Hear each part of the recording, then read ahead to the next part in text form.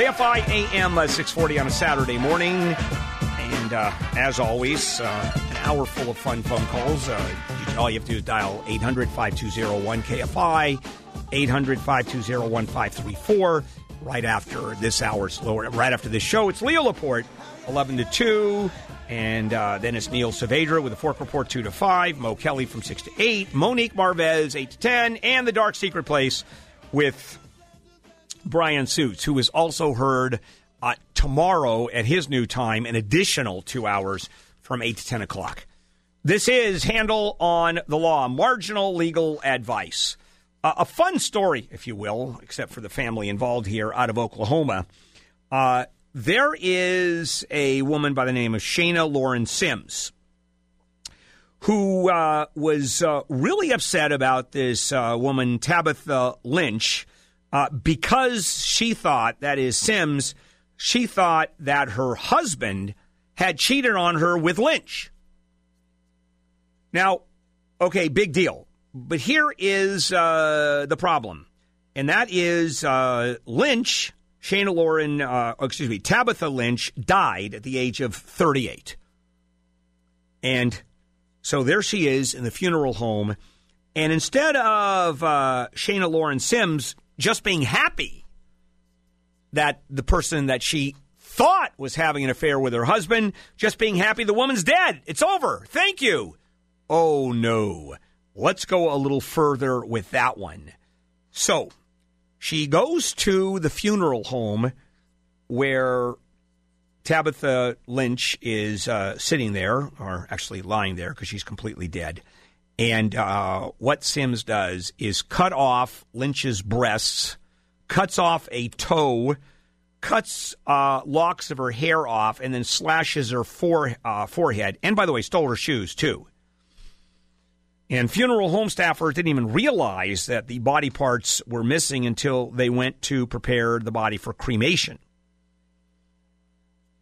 And her estranged husband, that is Sims' now estranged husband because his wife is completely dead, said, I didn't even know she'd be capable of that. And prosecutors argued that what Sims wanted was retribution because of the supposed affair, which, by the way, he has denied. And authorities describe them as frenemies, that both women knew each other. And family members said they saw her with her hands inside the casket at the funeral home. And the funeral director said that her body was in a viewing room when some friends and family came to pay their respects. And there was Sims there. And they found her with her hands inside the casket. And hair was found on the floor. And Lynch's makeup was smeared on her face. So she was charged with burglary, that's Sims, because she went to Lynch's apartment afterwards and posed as a funeral home worker to Lynch's family. So on top of all that, she could steal the woman's jewelry. That is one upset woman. And now she also was found guilty of 5 charges relating to mutilating a corpse. Which you can't do. Her argument was that Sims looked a lot better without her breasts and with her forehead cut because she was so ugly. No, they didn't buy that. All right, let's go ahead and take some phone calls. All right, Akil. Hello, Akil. Hi, Bill. Yes. How are you this morning? Yes, ma'am. What can I do for you? Yes. Yes, I live in a senior complex. And some of them are funded by the government. They gave me a letter. I signed a letter to tell them when somebody's spending the night. We have 14 days for a person to spend the night. I write a letter to the housing telling them I had somebody spend the night. I write a letter to the management here where I live saying that I have somebody spending the night. But what I want to know is, and if I have a case, because I'm the only one that gets one. How do you know you're the only one that gets one? And by the way, what do they? I sort of missed the beginning of that. What is it that you get? Okay, my apartment is funded by housing. Okay, and what do you get? Oh, I get a discount on my rent. No. You say you have to file with the complex, you have to file with the government, you have to file with all of that because I got something. Is it a document that says you must do this? It's just a written statement saying that I'll have somebody spend the night. Okay, and who says that? And who says you have to file it with all of those entities? The Section 8 housing. Okay, they make you do that, and you're saying there are other people in the Section 8 housing that don't get that, correct? Right. And how do you know that? Because they haven't sent out a letter. They normally send out a letter to everybody about everything that's going on, and the ones that are on. She hasn't sent out a letter to anybody. They don't call people in individually. They just send out a letter. And they're not doing that with anybody else other than you. Right. Well, it's time to complain up the ladder to Section 8 housing, because that's all controlled. Keep in mind, this is all government controlled. Right. So you just simply have to find who regulates and just start writing emails and saying, hey, I'm the only one that's getting, it's only about me the letters are going, and that's clearly in violation of policy. It may even be in violation of law for all I know. Okay. Yeah, so get that email going up the ladder. All right, Akil. Yeah. Yes, sir. What can I do for you? Hello? Yes, I'm here. Can you hear me? Yeah, I can hear you. All right. What can I do? My van got hit back in October by a drunk driver and slammed my van into a second car. Yes. And basically, I'm trying to find out why the insurance company have not settled my claim, and it happened back in October. Well, I mean, they don't have because the insurance company sometimes doesn't settle the claim. Have they offered you any money, or they're just sitting there? They're just sitting there. All right, then here's what, Akil, you're talking about the guy who rear-ended you. His insurance company is not settling the claim, right? Yes. Yeah, yes. you have. How much were you injured? No, I was not in the van's part. Okay, so how much money are the damages to fix the car or fix the van? It's totaled out. The most I might get on the van, maybe between $1,200 to $1,500. It's the Astro van. It's just $1,200 to $1,500, and all you do is sue the guy behind you. That's all you can do. Okay. Just take him to small claims court, and he's either going to turn it over to an insurance company. I tell you, if an insurance company won't even make an offer, then the insured, and that means him, the guy who hit you, has a real interesting case for bad faith, because he's paying for an insurance company to do X, Y, and Z, and they're saying, we don't want to do it. Okay. Yeah, so just sue the driver and just start. At that point, they'll start talking to you. I guarantee it. Because they're not interested in dealing with their insured, who is going to ask the question, excuse me, you're just ignoring this? Then what are you taking my money for? Well, because that's what we do. We take your money and we ignore the claims. That's why we're an insurance company. This is Handel on the Law.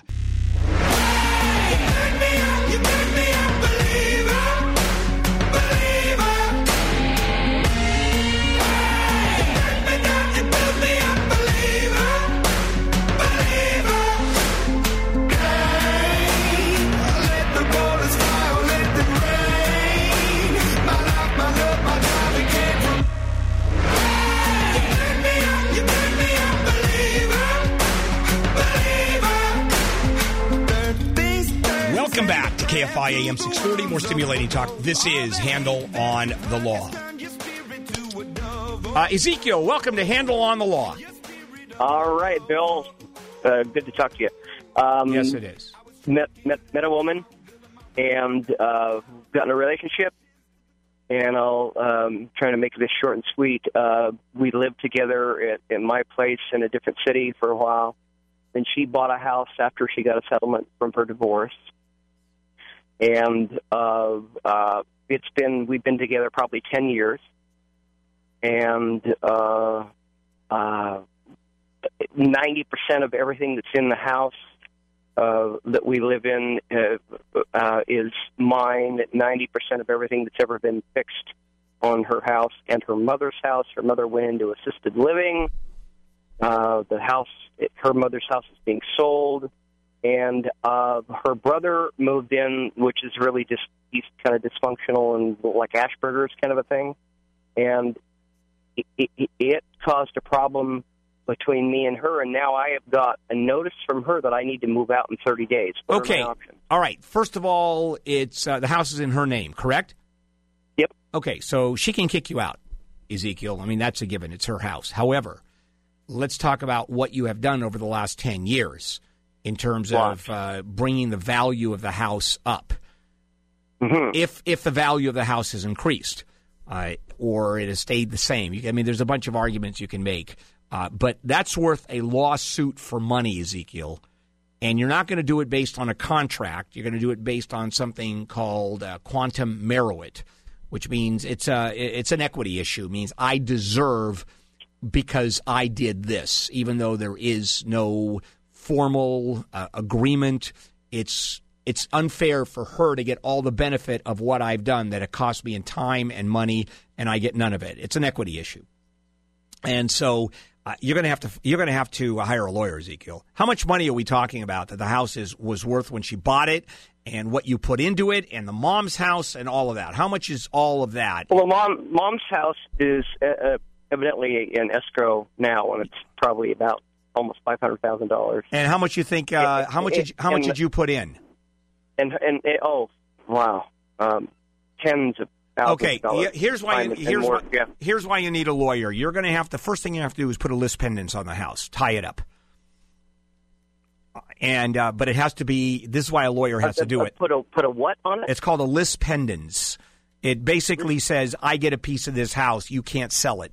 Effectively stops the sale of anything. Now, you have to be a little careful about, wait a minute, don't give me an aha. You have to be a little careful about this, because if it is not a legitimate lis pendens, if you're just doing this to screw everything up, you've bought the farm. That's why you need a lawyer. Now, the one that's a stronger argument is the girlfriend's house. I don't think you can ever force her to sell the house, but you can actually put a lien against the house based on what you've done. And again, you ask for that in court based on equity. So it's a little complicated, Ezekiel. Don't you wish you were gay? Wouldn't that be easier if you had a boyfriend instead of this crap? And why'd she throw you out? I mean, what did you do that she decided she's going to end it and give you the heave-ho? Oh, wow. She's had some medical things, and then she got an accident recently, and it kind of screwed up nerves and her side and her head, and she's not thinking correctly. Okay, all right. So she went. I've got it. She went nuts. And then I talked to her family to try to sort things out, and then the family came back to her and said, what's going on? Hey, where are you? Now she says, okay, where are you sleeping? Physically, in another bedroom? Yeah. Okay. You want to make her life miserable? Okay. All right. Answer the complaint. Force her to take you to court to throw you out. It's going to take months. Talk to your lawyer. Right. Find a lawyer. Go to handelonthelaw.com. You want a lawyer. You want a real estate lawyer that can make her life miserable. I'd make her miserable if my wife ever did that to me. Well, first of all, I'm smart enough to put my name on it. And these are people who go, my wife threw me out. Is it both your houses in your name? Well, yes. Then just say no. Say no, thank you. I own this house. You can't throw me out. Well, I want you out of the bed. No, I want you out of the bed. Well, I'm sleeping in that bed. Well, then someone's got to give. See, whoever insists on sleeping in the bed, the other person's probably going to leave. Because it gets real simple. You own. And much like in this case, he doesn't own the house because he put in all the money in the house, and like a schmuck, he didn't put his name in it or have some kind of a written agreement. I don't trust anybody. All right, this is Handel on the Law. I walk alone, I walk up. My shadow's only one that walks beside me. My shallow heart's the only thing that's beating. Sometimes I wish someone up there will find me. Till then I walk alone. This is KFI AM 640, more stimulating talk. Welcome back to Handel on the Law, Marginal Legal Advice. All right, Jeff, what can I do for you? Hello, Jeff. Hey, Bill. Yes. Yes, I am calling because I am in a divorce case with my ex-wife. I have 50-50 custody with the children. As soon as I moved my children into my house, she filed for a domestic violence order against me with the children. How old are your kids? They're 3 and 5. Oh, all right. So first of all, is there any, just because she filed, is there any proof to this? There's no proof. All right. So what has happened since? So she complains to you. Who did she file it? Did she go to court? Did she call the police? What did she do? No, she filed it with the court through her paralegal. All right. And now what? Well, supposedly we had fixed the issue, and the paperwork was filed to take this away because it's bogus. And wait a second. Wait. The paperwork was filed. Take it away. Was there a dismissal that was filed? Supposedly. And you didn't get a copy of it. She just told you there was a dismissal. Affirmative. Okay, so let's go through how many kinds of idiot are you? I've already gone to 2. Very much. I've already hit 2, and you probably can add a few. All right, so yes. It was not dismissed, and let me guess, you didn't show up because you thought it was dismissed. Yes, sir. All right, so now what had the court gave her the custody? Yes, sir. You get you get your ass back into court immediately. And how? You go to a lawyer, and you'll ask for an emergency hearing based on her fraud and her accusation. And you go in front of a judge and say, this is what happened. Now, I'm assuming there is no proof that she said she was removing the accusation, correct? It's just your word. Of course not. Her paralegal told me that the paralegal had filed. Okay, the paralegal said that. You subpoena the paralegal. Okay. You bring the paralegal in. Will the paralegal say to the court, yes, I did that. I did say that to Jeff? Probably not. Okay, so now you have to simply it's a friend of hers. Oh, well, yeah, then she's not going to say it. And you say, people lie like crazy, Jeff, in front of the judge. Yes, sir. So he's the judge. It's a he or she, I don't know. The judge has heard this over and over and over again. So you get your butt in there, and you say, not only was there no proof, it was simply an allegation, and judges don't like just allegations. Yes. By you not showing up, there was nothing to refute what she said. So the judge didn't have anything that didn't prove her point. So the judge went ahead and granted. So now you have to come in and call her a fraud who has committed fraud, a liar, and just go through it. And the lawyer, you're going to need a lawyer to do this. I mean, you're going to need one. But you should go in Monday morning. You should go in and just nail it. File first thing Monday. Go see a lawyer and have an emergency hearing held, and they'll give it to you. All right? Yep. Yes, sir. All right. Good luck. God, don't you love divorces? Divorce attorneys, and I know divorce attorneys, and they charge what people think are astronomical amounts of money, $500-$600 an hour. They deserve every bit of it. They're underpaid. These are people they become vipers, these couples. I mean, they're nice, normal people. You throw them in this situation, and they become Adolf Hitler. I mean, if they could, they would kill the other spouse given the opportunity, which is what I've always said. Don't divorce, kill. It's worth spending 2, 3, 4 years in jail than going through this kind of crap.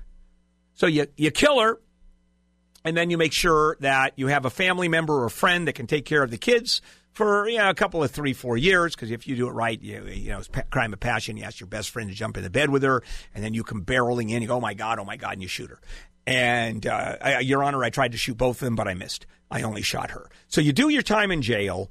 Your kids come and visit, and you're done. You're done with her. Sue.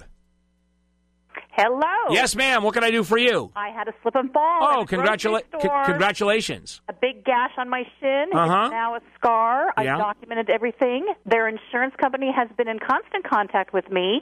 I need to know how I can somehow get my damages to me from the insurance company. They're giving me a difficult time. Oh, of course they are. That's their job. First of all, have they already accepted liability that it's their fault?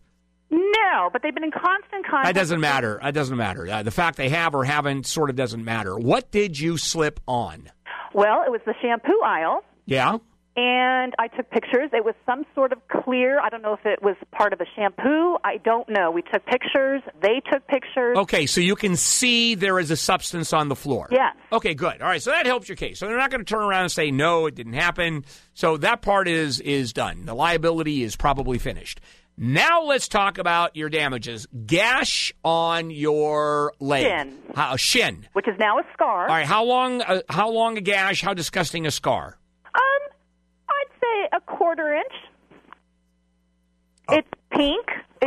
Yeah, but that's going to disappear. So that goes. What they had said to me, that Bill, goes away. They wanted me to wait 6 months. Yeah, it's been over 6 months. Yeah, so I want to now say, well, hey. yeah, no, I get it. So here's your choice. If they won't settle with you or they give you too much money, you sue. You sue. Okay. They're liable. Now the point is, what are you going to sue for? What are your damages? What do you think? Let me go the other way. What do you think it's worth, Sue? Well, I don't know. I had a perfectly fine shin. I understand. What do you think that's worth? I don't know. Yeah. So here's the thing. How about this? Not a lot. Okay, go ahead. I had pain and suffering. Of course you did. We had a previously scheduled vacation that I missed out on enjoyment of. I couldn't enjoy the beach. Sue, nobody cares. That come one, on. I'm telling you, no one gives a damn. I couldn't enjoy the pool. I couldn't enjoy, fine. Tell that to a jury. You know what a jury or a judge is going to say? Hey, man, I've been on vacations that suck, too. All right? And I didn't get any money for it. So all of that is, it's a good argument you make. I mean, it's really good. Have they offered any money at all? Well, they started off with $500. I said, is that over? That's over and above the medical costs. I have Kaiser, so I have a copay of $20. Okay. Okay. Then they came back with $1,000, and I sort of said to them, "You're about 10 too shy." 10,000. Well, you're not going to get $10,000. Okay. What should I sue for, Bill? Well, you sue for $10,000. Got it.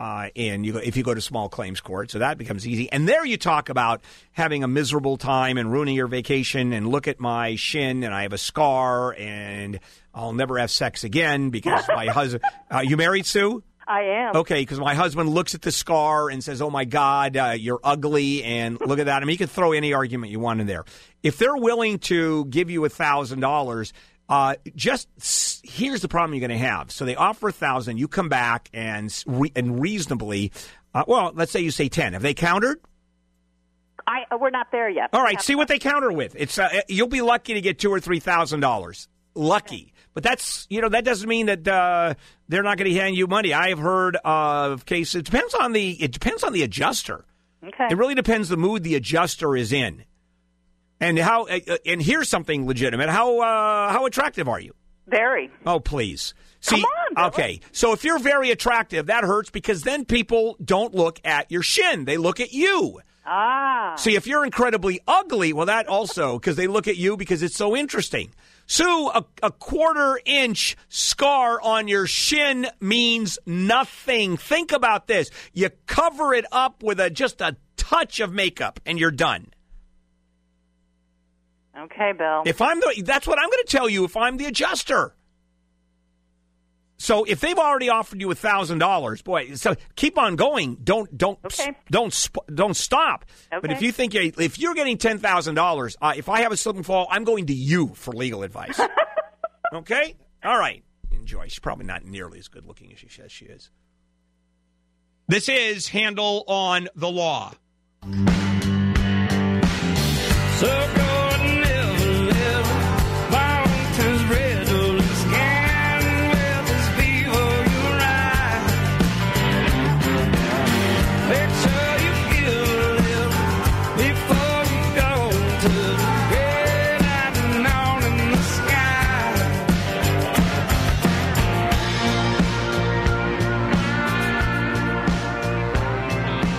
Welcome back to KFI AM 640, more stimulating talk. Bill Handel on a Saturday morning. This is Handel on the Law, marginal legal advice. Manouk, do I have that right? Yes. Manouk, that's a great name. Manouk, are you like an Eskimo? No, I'm Armenian. Oh, you're Indian, as in... No, Armenian. Armenian. Manouk? Yeah, I guess so. That works. Yeah. All right, fair enough. What can I do for you, Manuk? I'm a long-time listener. I have a question for you. On Friday, I got pulled over in Corona, and police did all this roadside gymnastics and everything. And on the end, he started to get pretty frustrated. He could not catch anything on me. Then he said, you know what, although I know that you're not a drunk, but I still think you're on narcotics. And he took me to the station and booked me and arrested me and everything. My question is, can they do that? Of course they can. They did it. Should they do it? No. If you had for example, if he was wearing a body cam and you got it, you'd have him nailed, Manuk. But here is what's going to happen. You're going to describe exactly what happened as you told me. I guarantee you the cop is going to say your eyes were glazed, you looked like you were high, the way you walked, the way you talked, you furtively looked at it. That's what the cop is going to say, Manuk. Will they drop the charges? Of course they will. They're never going to go forward. So you're going to see the charges dropped. You're going to if you go to court, you're going to plead not guilty, and the cop is going to say, well, that's what he looked like. Your Honor, I wasn't. And explain under what situation the stop was. And that's the problem. That's why virtually everything when a police officer stops someone should be videoed. Oh. Because in this case, you win. And in there are cases where the cop, most of the time, the vast majority of the time, the cops, the video is great. It proves everything the cop said. Oh. So, so can they do it? Of course they can. Should they? No. Did he do it legally? No, but there's no way to prove it. There is no way to prove it. Yeah, so unfortunately you're screwed. Yeah, that's no good. Do a lot of sucking up to police officers, that's for sure. Wow. Hey, James, welcome to Handel on the Law. Yeah, hi. Yes. Bill, I got a question for you. Yes. I was on my motorcycle in an intersection in Newport Beach on November 30th, and this truck was trying to get in the lane because he couldn't get into the lane. It was too many cars. And I was going around. I was at a red light, and then it went green. So I was going around him, and he decided he wanted to get in the other lane. Anyway, before I hit him, I went down. And the police officers that showed up, I looked around. There was witnesses everywhere, and the traffic stopped, and I was like, oh, this is good. And as I'm sitting there, I gave him all my information, and we get the bike out of there, and I'm like, oh, this will be good. When I get the police report, everything will be in there. Well, I got an attorney, and he said, I'll get the police report a few weeks later in December. And I got the police report, and there was nothing in it. And I was like, wait a minute. James, that doesn't matter if you have witnesses. But now here's the thing. I said, there's no witnesses on the police report. Did you get a statement of witnesses? Did you get their names? No, I did not. Okay, so you were seeing the cops get names of people. Yes. And wow. When I called the officer on it, I said, well, how come there's nothing in it? He says, well, the witness that was there, you wouldn't want him as a witness anyway because he said it was your fault and you were speeding through that. I said, no idea if that's true or not, and it could be, it could not be. So, what's your question, James? The question is, the lawyer I talked to says there's nothing else I can do because there's no witnesses and there's no video. Yeah, probably true. Witnesses, so you have to go out and get witnesses. See, I don't trust cops to do police reports because a cop can very well say it's my fault, right? And it's not. So the cop wasn't there, James. I understand that, and so, but there's no. If somebody has those. I don't know what to do. Yeah, you're stuck. I'll tell you, you're stuck. Were you hurt pretty badly? Yeah, I broke my fibula. Oh, I broke my yeah, man. Yeah. I think you're basically screwed. You're not going to be able to. You're not going to be able to sue the police department, and you're done. Yeah, it's done. You're stuck. And the lawyer's probably right. You just got caught in the wrong time, wrong place, wrong police officer. Yeah, everything. Yeah, the perfect storm. Wow. But there's there is a silver lining. There's always a silver lining. Didn't happen to me. This is Handel on the Law.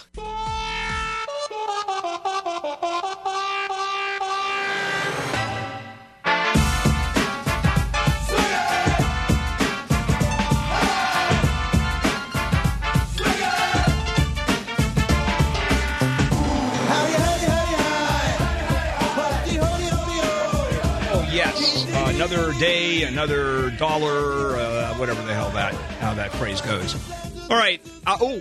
Today, just a couple of reminders. First of all, at 11 o'clock, from 11 to 3 today, the System Pavers and Reborn Cabinets Home Style and Resource Expo. There'll be a whole lot there. It's at the System Pavers Design Center in Santa Ana, 11 to 3. I'll be there. I'd love to say hello, stop by, and I'll be more than happy to totally abuse you. And then next Saturday is Law Day at the Bowers Museum in Santa Ana. Over 100 lawyers giving you advice, real legal advice, and it's all free. That's starting at 9 o'clock at the Bowers Museum in Santa Ana. So it's a busy couple of weeks. Of course, I'll be there both today in Santa Ana at System Pavers, and next week, of course, at the Bowers Museum for Law Day. All right, phone numbers. Always the top of the hour, best time to call, 800-520-1KFI, 800-520-1534. And yes, there are lines open. And yes, most of the time when you try calling in the middle of the show, you're going to wait for a while. So lines are open. Occasionally we have lines open in the middle of the show, and I go, hey, lines are open. But to make absolutely sure that you get through, it's top of the hour. Okay, so far one. Oh, also the other thing, when very rarely, but I really like it, when the lines are truly open, you get to listen to Jerry Lewis sing You'll Never Walk Alone. Taken directly from his telethons, usually at the end of the 24-hour telethon, so he's just before he collapses. It's very exciting. All right, we got all that out of the way. Phone numbers, announcements of today and next week. Yeah, pretty much. This is Handel on the Law, marginal legal advice, where I, Bill Handel, tell you, whatever your name is, you have absolutely no case, which is always exciting for me. Fair enough. All right, do you know the story of Mount Everest, how it works? First of all, you get to train to die. That's for one thing. You get to practice dying, and that's always very exciting because it's kind of rough up there. Also, it costs you big bucks. The average is about $65,000 for a climber to go to Mount Everest. First of all, it's for the equipment. Second of all, it's for the Sherpas, the guides up there, because you can't do it by yourself. And the food, but that includes wine and snacks and tea time at the sort of midday, and it also includes the permit fees, which run in the tens of thousands of dollars. Nepal, where Mount Everest is, makes about $4.5 million a year from permit fees alone. Forget about the hotel, the taxes they charge for everybody staying there. Not the hotel at the top of Everest, although that would be kind of neat. You know, you have base camps, which are set up, and Nepal makes money out of those, and then the Kathmandu business and all of that. So it's a good buck. So there is a guy by the name of Ryan Sean Davey, who is he's South African. And he did everything, did the training, bought the equipment, etc. Didn't pay the permit fees because he said he didn't have the money, and he admitted he was sneaking onto Mount Everest. That's like sneaking aboard a subway. You know, you jump the turnstile, you sneak aboard, and then all of a sudden the subway police show up, and here, sneaking aboard or climbing Mount Everest, the Everest police show up, park rangers, and they nail him. He said, I was ashamed I couldn't afford the permit after all the help, preparation, and what everybody had done for me during my training, so I took the chance and spent the little money I had on gear to climb and to practice on the surrounding peaks. He says once he was arrested, he was treated like a murderer. He's lucky he wasn't shot like a murderer. This is Nepal, for God's sake. So the takeaway here, if you're going to climb Mount Everest, pay the damn permit fees, please. Okay. Minnie, let's start with you. Hi, Minnie. Welcome to Handel on the Law. Hi. I have a question. I've had a lot of friends tell me, find out, there's a statute of limitation on the surgery. I had back surgery back in 2003. Doctor explained. Goodbye. Huh? Goodbye. Back in 2003. I don't care what happened back in 2003. I have a statute. Yep. You're done. But a pleasure talking to you. Hi, Maria. Oh, hi, Bill. Yes. We bought some furniture from a furniture store, a nationwide furniture store, less than a year ago, and we were told by the sales lady that we should purchase the warranty for the furniture protection because it covered everything. We could stick a knife in the couch, basically, is what she said, and they would cover anything. So, unfortunately, we left our cat in the house overnight without his litter box when we went away, and he peed on one couch, and he tore up, like with his claws, the other couch. Yeah. So we called the warranty company, and they said, oh, we don't cover cat scratches, and we don't cover anything below the cushions. And so I called the furniture store, and they said, oh, we've never heard of that. So for the last, month, they've been trying to get a hold of them to ask them why they're not covering it. So I want to know what I do. And we didn't get any information on the exclusion. Okay, this one's a real simple one, Maria. Okay. Read the warranty if you were given a copy of the warranty. Were you? We weren't. We were only given a 2-page photocopied information from the store, which I still have. And on it, it said, did it say there's a warranty of X amount of time? No, it's a 5-year warranty. No, it is a 5-year warranty. And it says 5-year. Wait a second. And it says 5-year warranty on the document. It's a furniture protection plan. Got it. All right. Have you read the furniture protection plan? The one from the store, yes. Okay, and what does it say? What does it say? Because that's going to control here. It says everything is covered, basically. It has all these little check marks onto what is covered. Okay, and what is it? And when and all the check marks, what does it cover? And are cat scratchings included? It says cuts, rips, odors. It says all of that. Mm-hmm. Now, the warranty or the protection company told me to go on their website and look at all the exclusions. And the exclusions do list that odors are not covered, and that marks by pets are not covered. Well, there you go. Then you're done. We have that information. Then you're done. Oh, how about this one? Someone comes in and burns the place, lights a campfire under your couch, and it burns down. Gee, they don't have that. I know, but why wouldn't the store give us? I thought I would have something with the store. But wait a second. Think of this logically. Maria, think of this logically. Cat tearing up, your cat tearing up that couch should be covered? Yes. Why? Because we bought the protection plan. And the protection plan doesn't include, if it excludes specifically, that's even worse for you. Okay, but why would we have bought the plan if we knew that things weren't covered? Well, because is it covered for arson? Is it covered for someone putting an explosive under the couch? Gee, why would we have bought that if we knew that wasn't covered?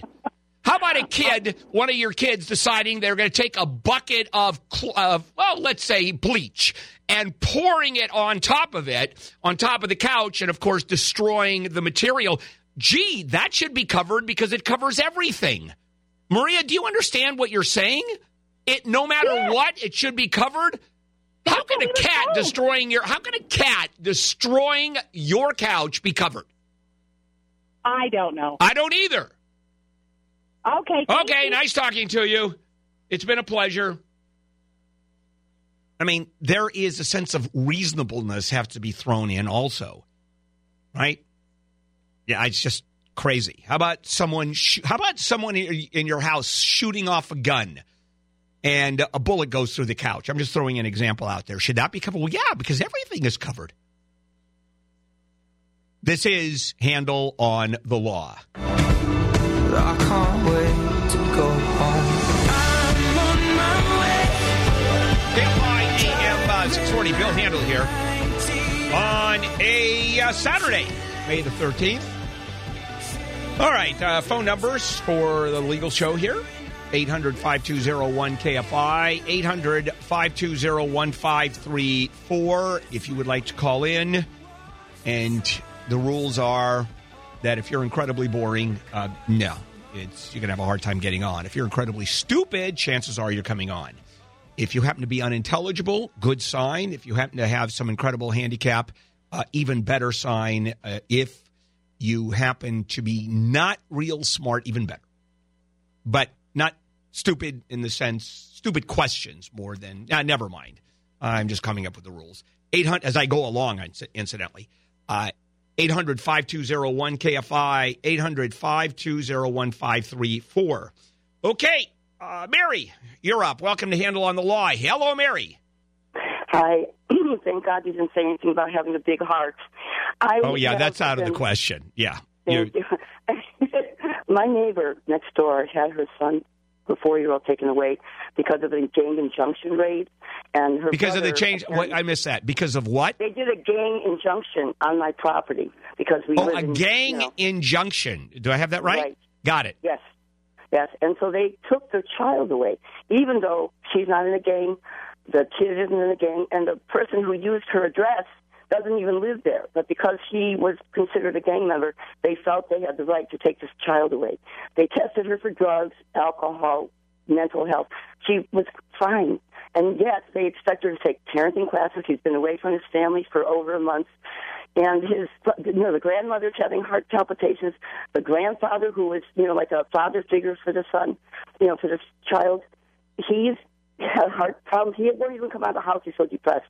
And this is a child that used to be so happy, and he's depressed now. And this is just one. Oh, wait a sec. If the child's been taken away, Mary, how do you know the child is depressed? Because I see him come by to see his mother to visit. Hello, goodbye. All right, so she has visitation. Okay. Yes. However, it's traumatizing. I'll bet.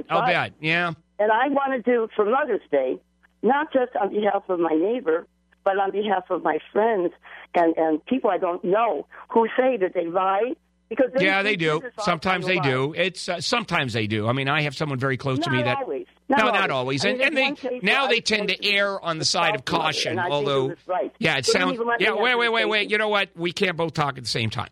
Sometimes they err on the side of caution, and sometimes they go way too far. And based on what you said, it looks like they went too far. So, what is your question, Mary? Do you think that if I were to do a class action suit, it would be more, it would help to, I feel, debunk some of the... Yeah, Mary, you don't have standing. Who?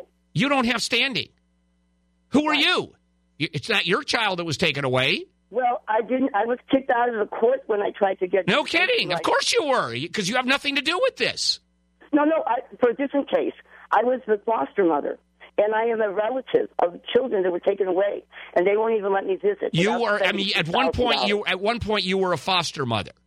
Yes. Yeah, that doesn't matter. Nobody cares. And the other thing is, at one point, pardon? For the same children that were taken away, I have no standing. Okay. So children were taken away from you, is what you're saying, Mary? No, from my niece. It doesn't matter. You have no standing, Mary. You have to have standing to walk into court. You have to say, I was damaged. Right. You weren't. You weren't. But I was. Pardon? That's your opinion. I'm sorry? I'm sorry, but that's your opinion. No. That's a legal fact. It's not my opinion, Mary. Don't have the benefit. Mary, you don't have standing. They didn't take away your kid. It's not just my opinion. My opinion is they didn't take away your kid? How about your opinion? Was your child taken away? Take my kid away. Okay, was your child taken away, Mary? No. Okay, so both of us have the same opinion. Nice talking to you. Ah! Okay, good enough. I screamed. I'm done. All right, got it out. Got it out of my system. Fair enough. One more of those calls, back in my office, and more Lamictal. Amygdala goes into the body, and then you calm down, and enough of it, you just really calm.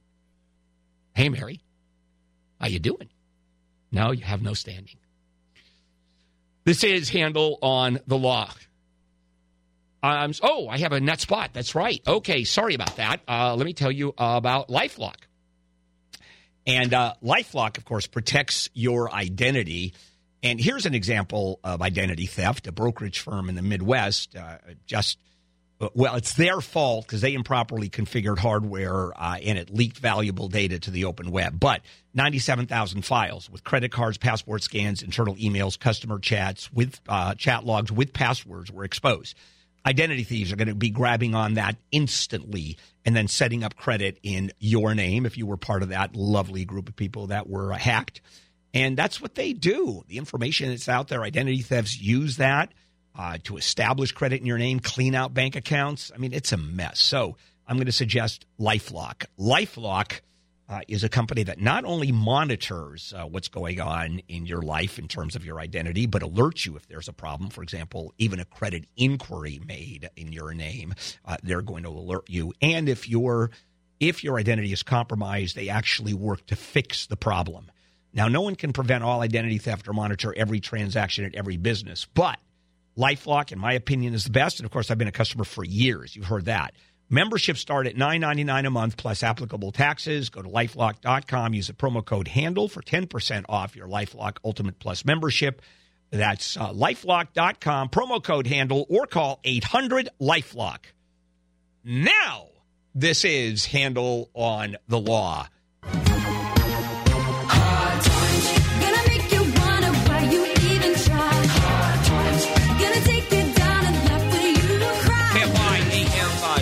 Bill Handel. And it's a legal show on a Saturday. Today at 11 o'clock, join me, the System Pavers and Reborn Cabinets Home Style and Resource Expo. It goes from 11 to 3, and it's at the System Pavers Design Center in Santa Ana. Wine tasting, just a bunch of stuff there. And also next week, starting at 9 o'clock, Law Day. Law Day at the Bowers Museum in Santa Ana. Over 100 lawyers giving you free legal advice, and then we have so much other stuff there that I'll share with you. And, of course, I'll be there starting at 9 with Handel on the Law. Okay, now, back we go to Handel on the Law, marginal legal advice. Ken. Hi, Ken. Yes, you're up. Sir. Hello, yeah. Yes, sir. Approximately 4 months ago, I received a phone call from an attorney that was representing me in a civil lawsuit against me and the former company that I worked for. The employee was suing me personally and the company that I used to work for, and said that I had to appear in court. And I said, well, I have a vacation booked, and it's only 10 days down the road, so I can't make it. You're going to have to reschedule. At which point he said, the judge said, it's written in stone. You have no choice. You got to be there. If you don't, you're in contempt, and you could be held liable for any damages just for not showing up. And it was written in stone. You got to cancel. So I got on the phone right away so I wouldn't lose more money, rebooked the vacation, cost me $4,900, only to receive a phone call 3 days after that saying that the judge not only postponed the case, but actually dismissed me from the case, and now I'm out to $4,900. My question is, he never notified me of any court dates, and any time that we had communications, he followed up with an email that I could print off. He swears that he had told me about the court date prior to me booking my vacation. Okay, wait a sec. Let me get this, because I was distracted for a moment, because I usually get bored silly with all these calls, especially yours. So it was the opposing attorney didn't tell you about the court date? No, the attorney that's representing me. Oh, I see. Got it. He didn't tell you about the court date. Oh, okay. Right. And so but how did you know then that the court date was to be postponed, or when you asked for a postponement and the judge turned you down flat? How do you know that happened? Your attorney told you that? No, when I asked the attorney to go in front of the judge, because he had just left the judge's chambers when he called me, I said, you need to go back in and tell her that I have this vacation. It's going to cost me a lot of money. And the judge, and did your attorney tell the judge? He said he would not do it. Okay, I get it. And so, and then you find out the judge did do it. 3 days later, They had another meeting with the judge, and she postponed. Okay, I get it. Okay, hold on a minute. But how do you know the judge did not say you have to be here, and then the judge changed his or her mind 3 days later? I don't know that. Yeah, here's the problem. The judges can do that, and they do that. Okay. That's the problem. Is it happens it happens all the time. So you get to find out. The only issue is, did the judge say or not say you have to show up? Well, my question is, he notified me of all the court dates that kept getting postponed. He never notified me of the date in question, because I never would have booked a vacation. Okay, then how did you know that it was postponed if he never notified you? He called me personally to tell me I need to be in court in 10 more days. And is that what the judge had said? And you don't know. So you were informed. I'm confused here. You're saying you weren't informed, yet you receive a phone call. Well, but Bill, by then I'd already booked my vacation. I get it, but was it 3 days after the judge said you have to show up, or was it at the time the judge said that you got a phone call? 3 days later. Okay, so the judge said you have to be here, and your lawyer never told you that until 3 days later. Right. Okay. Sue the lawyer for $4,900. Okay, that's it. Nothing more, nothing less. I mean, I'm glad that we went through that for sure. Oh, Gary. Hi, Gary. Yes, Bill. Yes. Yeah, great talking to you. I hope I don't bore you with this question. What's the ramifications for not showing up for a jury summons for sometime next week? Well, I mean, they'll be. It gets a little complicated. Gary, are you happen to be gay, by the way? No. I'm sorry? No, I'm not gay. You will be. I will be? Yeah, absolutely. When you're put in jail and Bubba is your cellmate, yeah? Oh, that's what they do. No, actually they don't, but it just had a nice visual there. My goodness. Yeah, what they'll do is they'll just send you another notice and say, this is the second notice, and you have to call us to get a date. You'll actually get a date the first time out. Then you ignore that. You'll get a date the second time out because they give you one pass. And then they start giving you notices saying, hey, you better call in. And you should. I mean, theoretically, Gary, there could be a bench warrant issued, and some judges do that. But it's not a good idea. You can postpone it, and they're pretty good about that. But you only have so many. And it depends on the clerk. It depends on the jury clerk. It depends on the court. It depends on the judge. But, I wouldn't ignore it. I would call them, and then you can try to get yourself out of jury duty, which you'll never be able to, but there's a whole bunch of exemptions there. But the bottom line is you could be fined. You could have a warrant out there, and they'll pick you up if there's a warrant. I mean, you get a traffic ticket, and there's a warrant because the judge issued a warrant. Now you're handcuffed, and you're thrown into jail, and you have to make bail. I mean, it can be a mess. I see. Will it? Usually not, but it can be. So have you already ignored it, or are you in the midst of ignoring it, or are you? It's one of those deals where you call in each day in the week until they finally. And that's the other thing. You call in because it could be that you don't go, or you ask for a postponement. Here's the magic: is you ask for a postponement. Yeah. And ask for, maybe the clerk will do this. I did this once because I get jury duty all the time. And I sort of got it September, October kind of time. I asked for a jury date between Christmas and New Year's. I see. And the chances of being called into jury duty then was almost impossible. I see. Okay, but don't ignore it. Talk to them. Ask for a time when it's convenient. You're going to end up doing jury duty, Gary. Okay. What's the fine? Do you have any idea what the fine is? No, I have no idea. No idea, because I always took care of it. I kind of like the Bubba being the roommate, the cellmate. Garrett, come over here. It's time. This is Handel on the Law.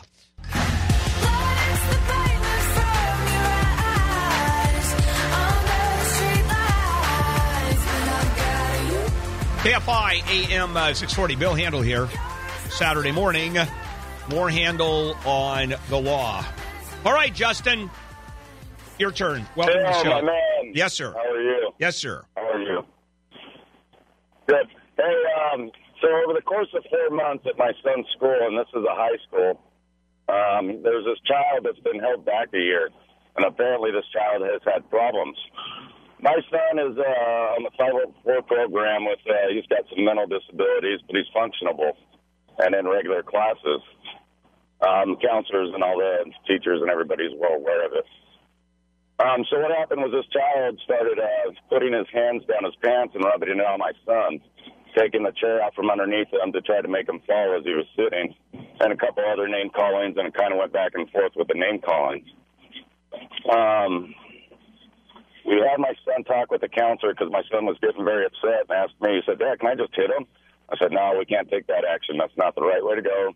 We got to talk with the school counselors, got to talk with the teachers and make sure we get this problem resolved. Well, as soon as he talked to the counselor the first time, the counselor had a talk with the other child, and from there things escalated. So it just got worse, and then that child began to threaten my son, saying that he was going to kick his butt. Okay, and the counselor was aware of this, correct? Absolutely, yes, correct. Okay, all right, go ahead. And then so after, he started calling my son a snitch and saying he was going to beat him up. And then my son went back to the counselor after several incidents of this. All right, so what happened? We don't have to go through the whole chronology. Okay, yeah, let's try to get through it. So they made him sign a no-contact waiver. After the no-contact waiver... Well, and you're talking about the boy who was beating up on your kid. He was supposed to sign a no-contact waiver, or both of them? Correct. All right. The kid, not both, just the kid that was bullying on my son. And then, so he threatened it, or he started asking people, or asking other classmates to beat my son up for him, and that he'd give him $10. Well, then my son went back to the counselor. All right, I got it. So this was a continuous incident, kept on going. So what happened? Well, in the beginning of class, my son, as he's unzipping the bag, there's a video of it. You could see the child run at my son almost full steam and just start welling on his head. All right. So what happened? So what's your question? Well, first of all, what happened at the end of it, and what's your question?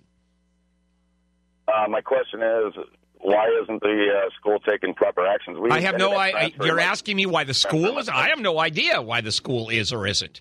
I'm not the school. What would you do in my Well, what I do, I would, first of all, how emotionally upset is your kid? Is he seeing a shrink? He has seen a psychiatrist, but he has been before. All right. So if the psychiatrist can testify as to the additional psychiatric damage that your kid has gone through as a result of the beating, that just increases your damages. For one thing, you've got the school, knowing this was going on, certainly failed its duty by not getting that other kid out. Just gone. So your child has been treated very badly and probably illegally by the school. So I would get a lawyer to see if anything's there. I think I would get a lawyer because these school districts now are getting nailed for this sort of stuff. They have a duty. I mean, they're the anti-bullying philosophy and the sentiment out there is enormous. Now, thank God your kid didn't kill himself, and thank God he wasn't beaten into unconsciousness where there was permanent damage, which has happened. Oh, we took him. You know what? I've got it. We did take him to the hospital. All right, So what kind of damage? All right. So the kid is. I'm assuming your kid is more emotionally damaged than he was physically. Yeah, he's starting to miss classes now at the new high school. Got it. It's he's at a. Wait a second. He's at a new high school. You did take him out. We did. We actually, got it. Because of the mistreatment, we filed before that to have transfers done. All right. So I would go against the school board and the teachers for doing that. For letting this kid, instead of removing this other kid from the school. Yeah, I think you have something there. That's a tough one. All right, Gary. Hi, Gary. Hi, Bill. How yes, you doing? Sir. Go ahead.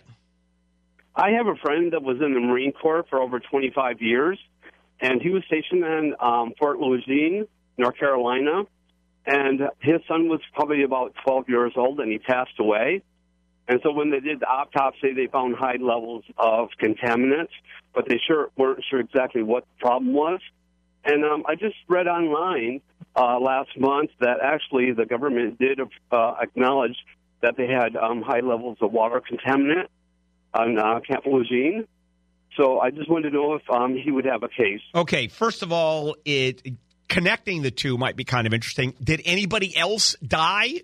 Was anybody else sick as a result of drinking the water at Camp Lejeune?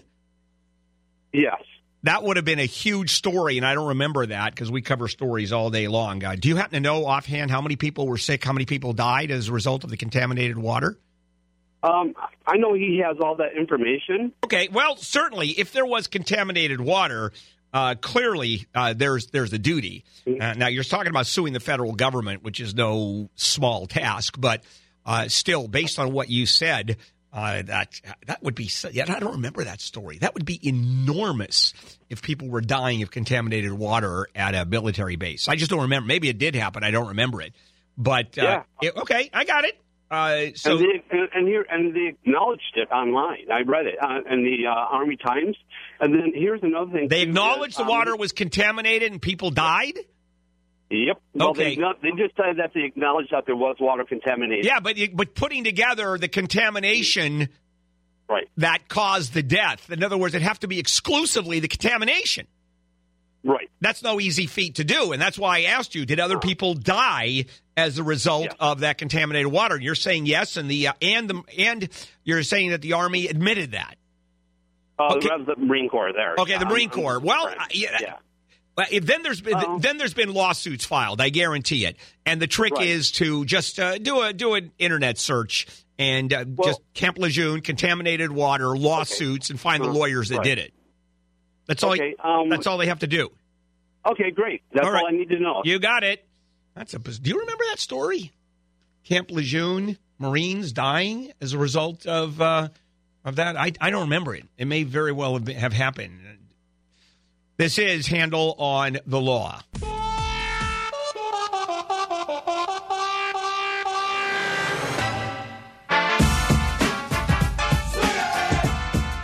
KFI AM 640. Bill Handel here, right up until 11 o'clock. Phone number, 800-520-1KFI. That's 800-520-1534.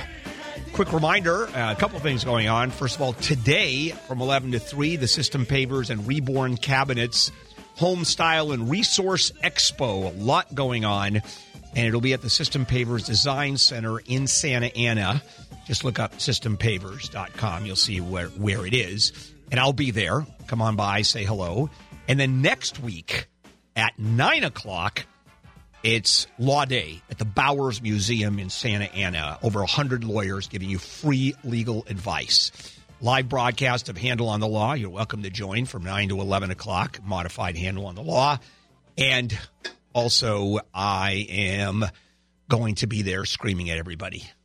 So come on, join us. There'll be raffles, all kinds of stuff. A bunch of our vendors will be there with the booths. It'll be a lot of fun. And especially if you need legal advice. You can see one, you can see a dozen lawyers for all I care, and it's all free. That's next week at 9 o'clock at the Bowers Museum, 9 till 2 at the Bowers Museum in Santa Ana.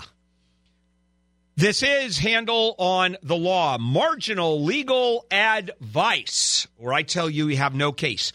This one is spectacular out of Pennsylvania, and it has to do with name changes. And quite often people have asked me over the course of the years, gee, I want to change my name. Usually it's a family member who wants to change to someplace else, even to another name, even though they're not adopted or connected to someone. Gee, can I change my name? Or simply you hate your last name and you want to change it. All of it legit. You can change your name for any reason you want. It's not, as long as it's not for fraudulent purposes, which is why Isidore Heath Campbell can legally and has changed his name to Isidore Heath Hitler. And he did it. His driver's license, insurance, registration, everything is changed over to Hitler, as he said, I'm the new Hitler. It was in March. Superior Court judge approved the name change. It was filed on Valentine's Day. The change effect took place May 8th, which was Victory in Europe Day, Germany's surrender, which is kind of interesting why he would do that. So Hitler's initials, and he says this, are now IHH, which he says represents I Hail Hitler. Huh. That's great. He's tattooed neo-Nazi, obviously, lives in Pennsylvania.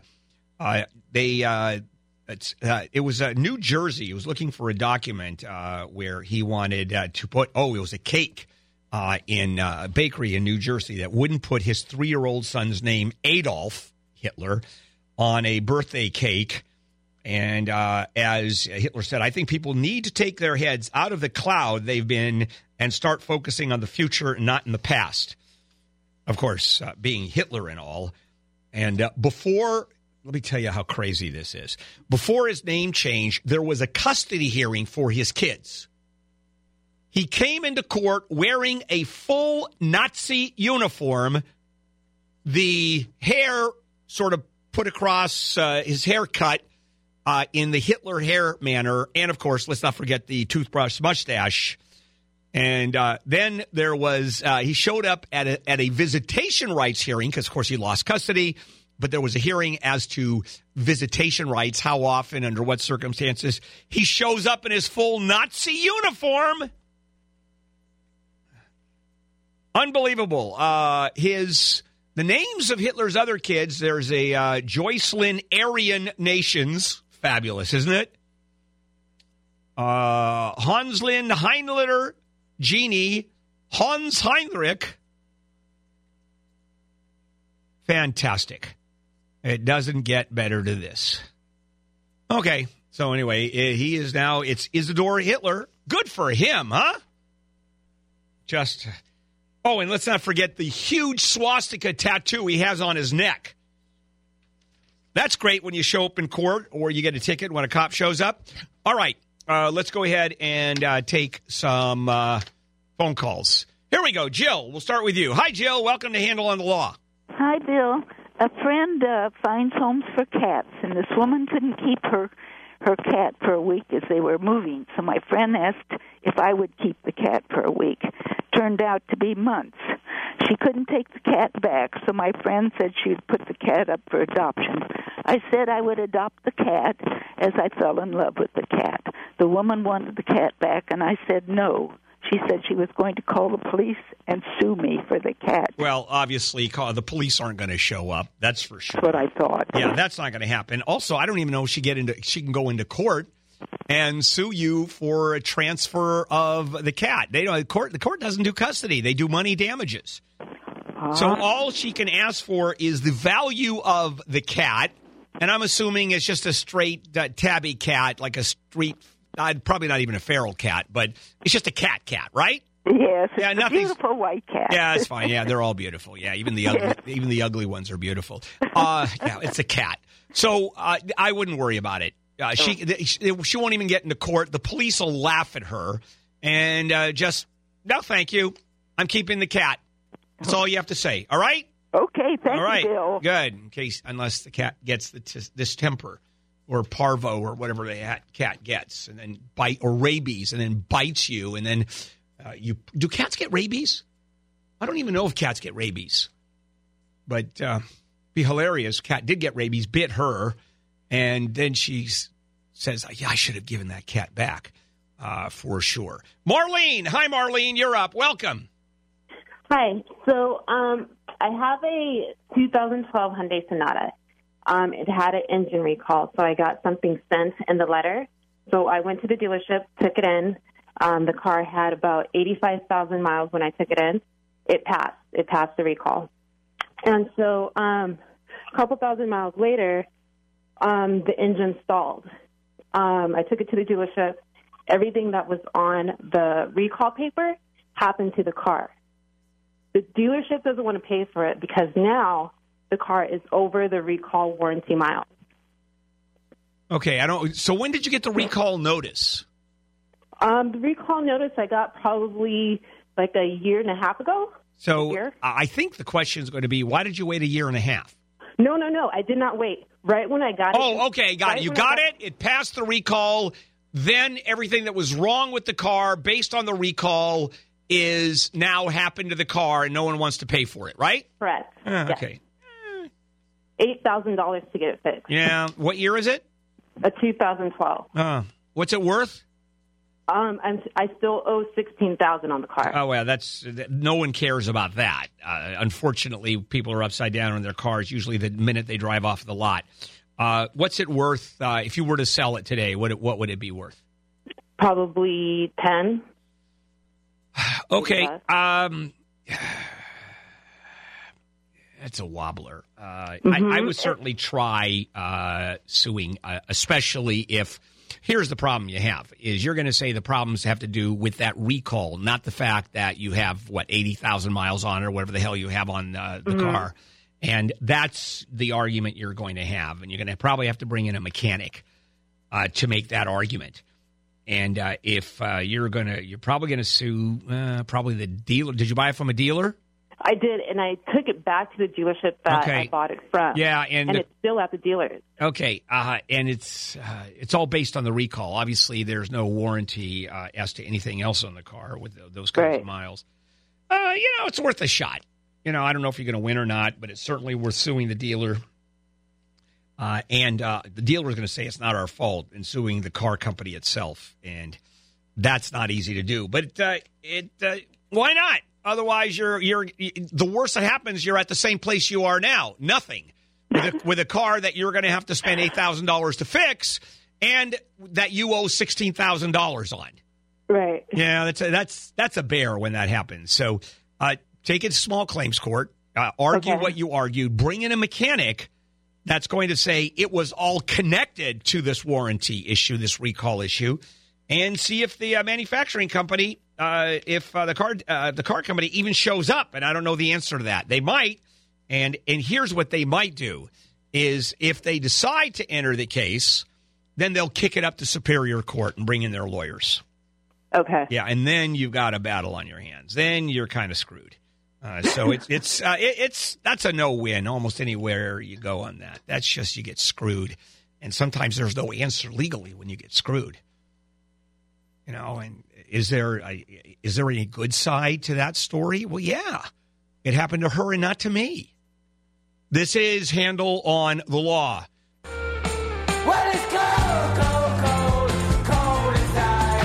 KFI AM 640, Handel here. And good morning on a Saturday. More Handel on the Law. Hello, Aaron. Good morning. Yes, go ahead. Okay.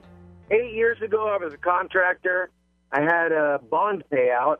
And a couple of years ago, I was sued. I didn't know about it. But anyways, about a year ago, I received a judgment in the mail for about $10,000. $6,000 for the bond, $4,000 in legal fees. So in November of last year, they drained my account. And a few days later, I was notified that my account was going to be levied. So they took $10,000. That covered everything I owed. About February or March of this year, I started getting emails from the attorney that said, "Hey, you might want to start paying this bill, or we're going to have to." But wait a sec. The bill, they took the money out to pay it, didn't they? They levied. Was the entire amount paid? The entire amount was paid. All right. And All right. Fair enough. And the attorney, who does the attorney represent?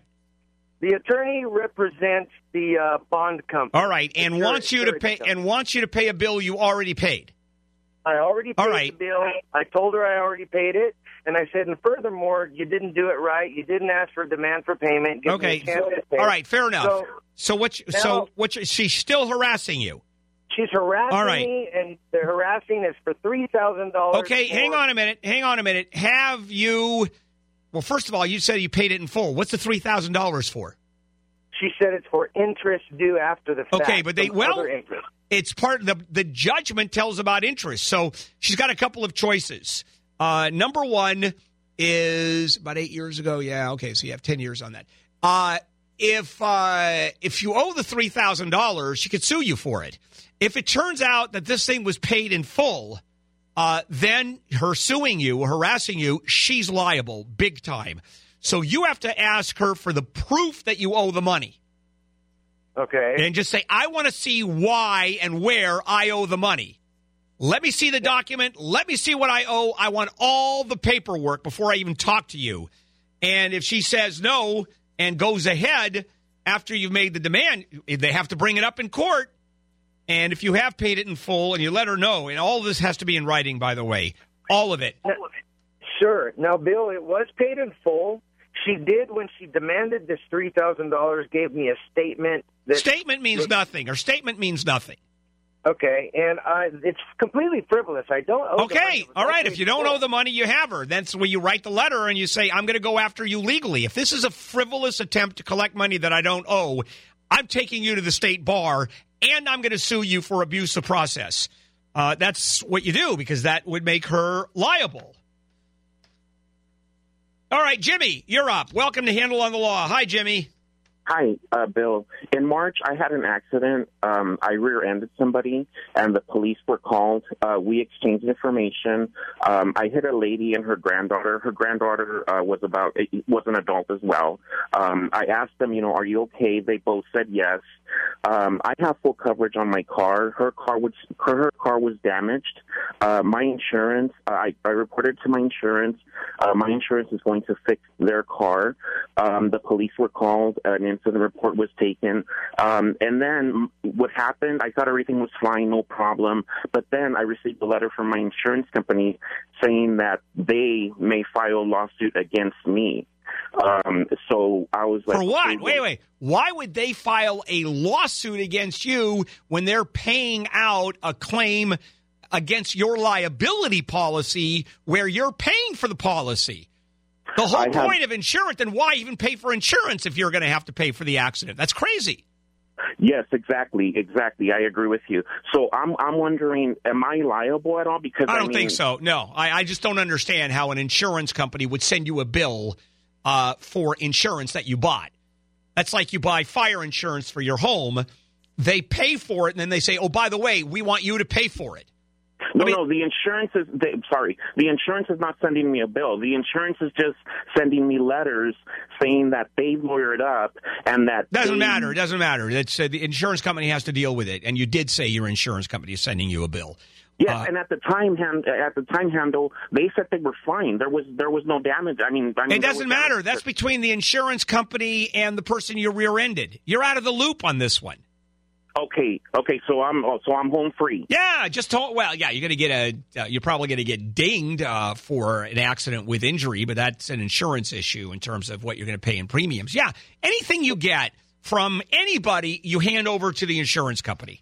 I see. And then one last question. My insurance company sent me a letter that they want me to authorize, they want me to sign a document that says I disclose the limits of my liability coverage. Yes, and just go ahead and disclose it. Okay, so sign it and return it. Yeah, absolutely. Yes, absolutely. Yeah, they're going to find it out anyway. And if it turns out your limits are really crappy, they're going to settle for that amount. This is Handel on the Law.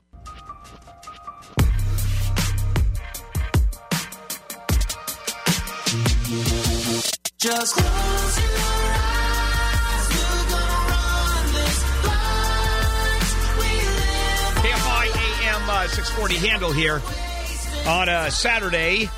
We do have phone lines open. 800-520-1KFI. 800-520-1534. Lines are open. We have a few that are up there. Also, real quickly, today from 11 to 3 o'clock, the System Pavers and Reborn Cabinets Home Style and Resource Expo.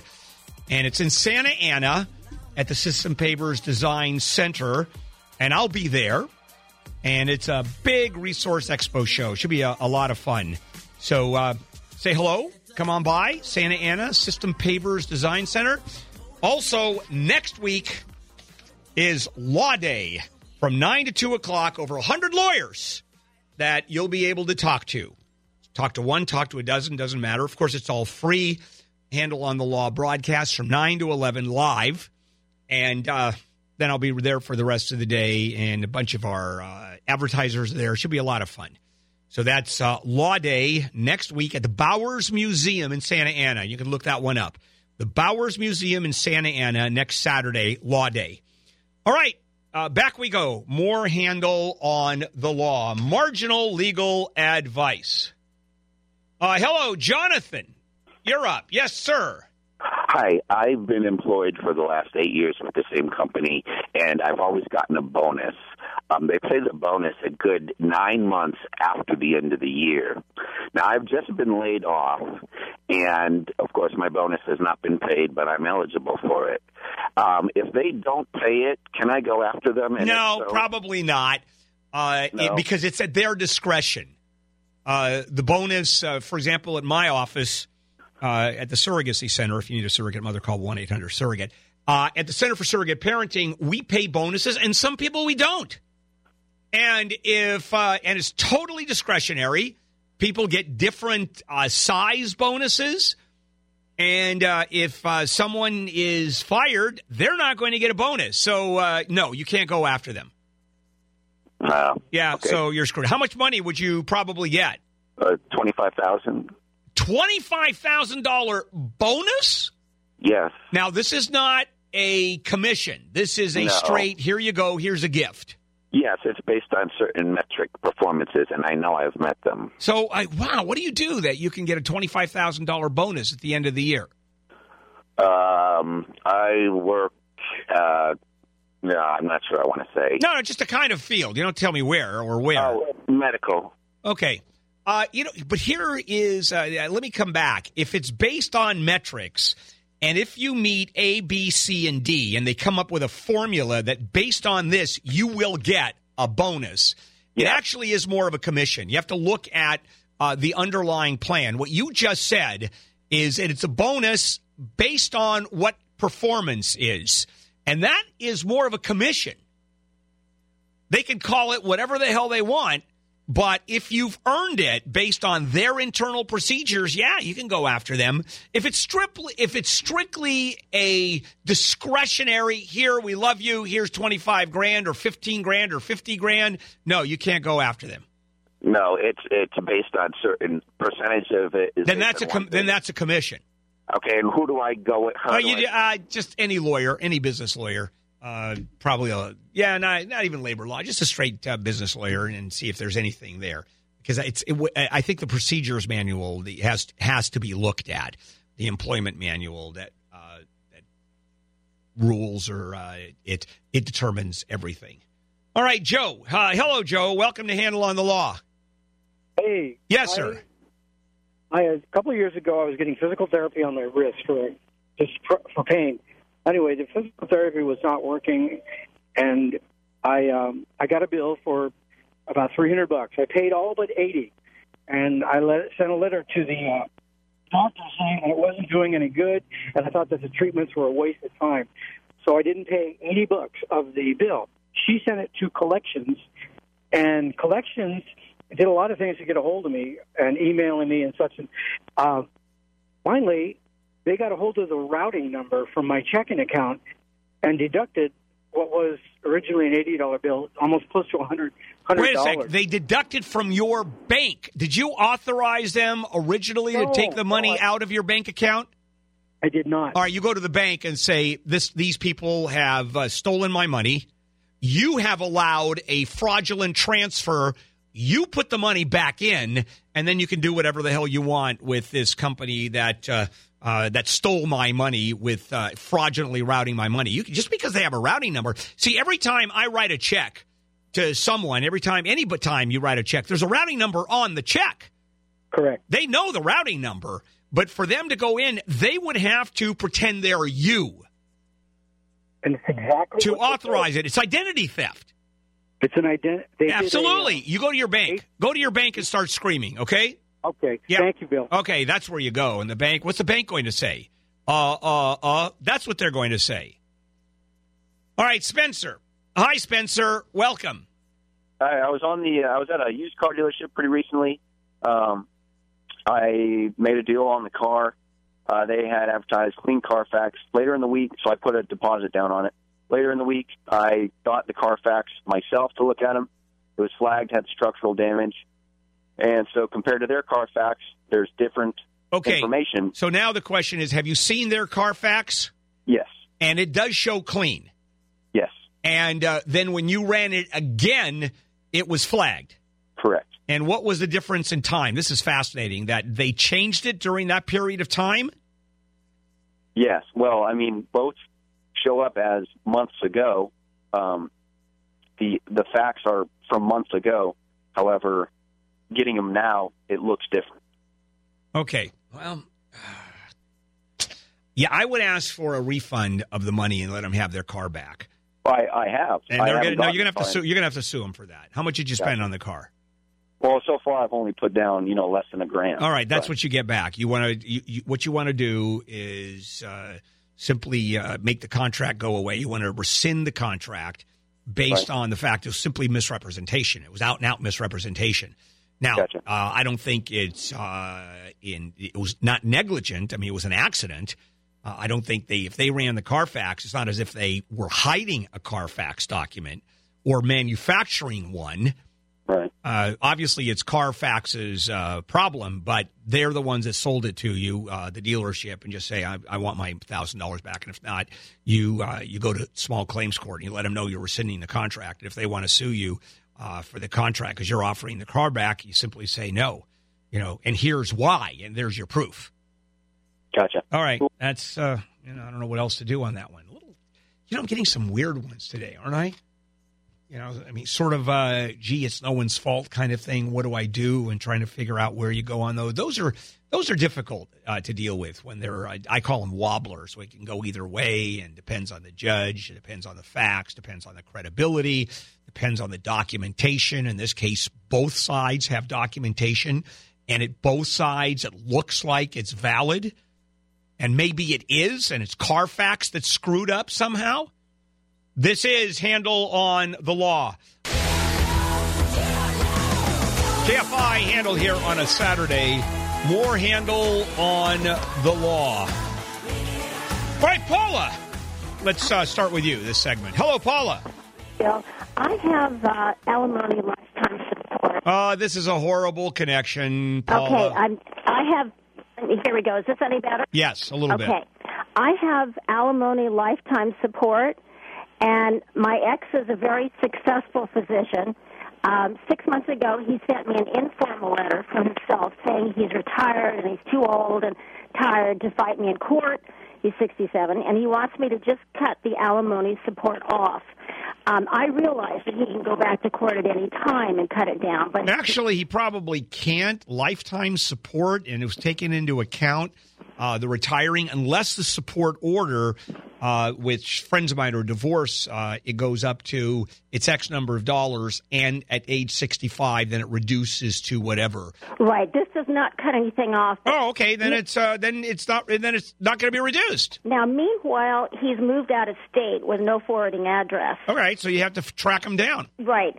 And is there a time frame that if he doesn't send me checks, that the judgment stops, like some latches thing or something? No, well, no, they'll collect the money. What they'll do is you have a court order that says he owes it, and he's in breach of a court order. So all you have to do is track him down and just start collecting. Have a marshal go and will collect against retirement money that he's getting. Yeah, you get that. So I shouldn't be worried about latches. And if there's I have no way of knowing if he's deceased or not. Well, you hire a private investigator. Okay, so, I have a life insurance policy, and his grown children are in his will. Yeah, I got it. You need a private investigator to track all of that down. No way of finding out if someone's deceased by Social Security. Sure. Now, I don't know if Social Security, but a private investigator will find out if he's dead or not. Get a private investigator. Yeah, private investigator. And then the lifetime support ceases. You know why?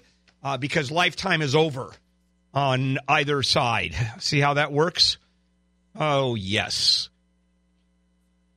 Oh, all right, Marvin. Hi, Marvin. Bill? Yes.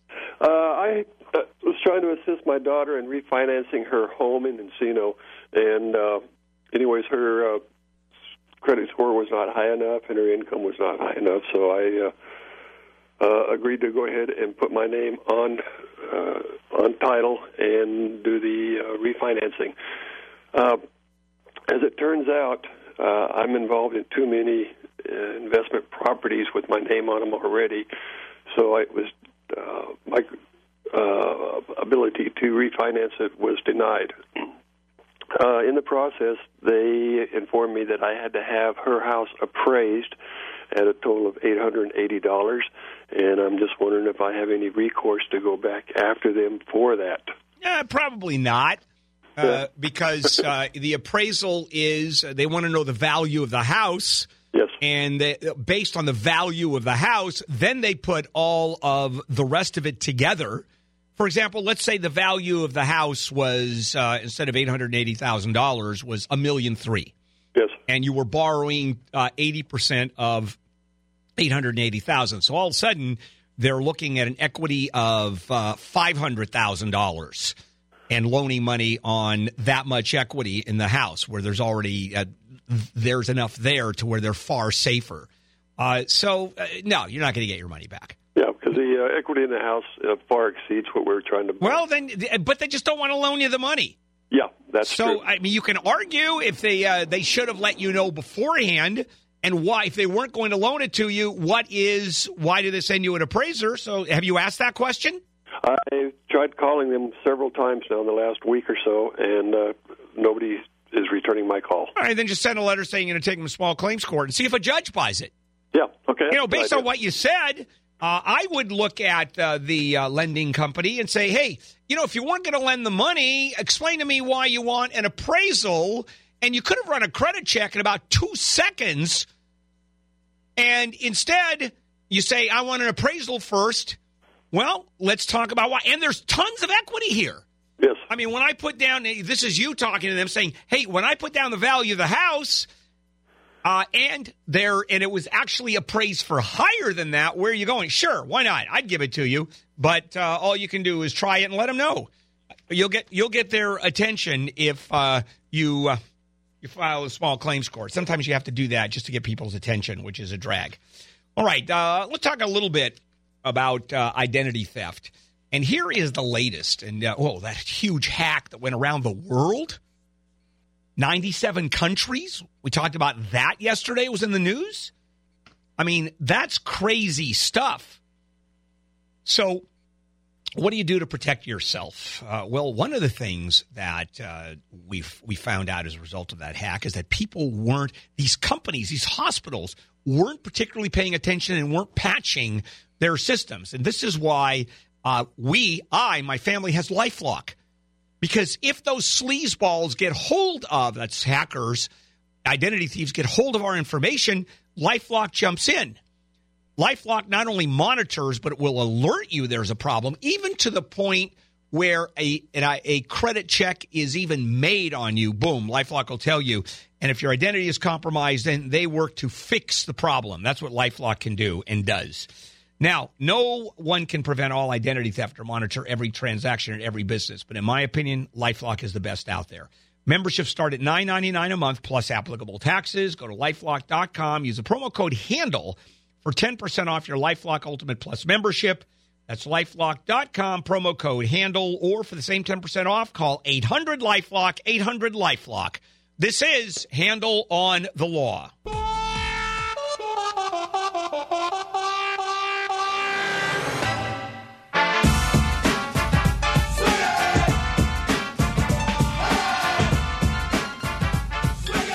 KFI AM 640. Bill Handel here, right up until 11 o'clock.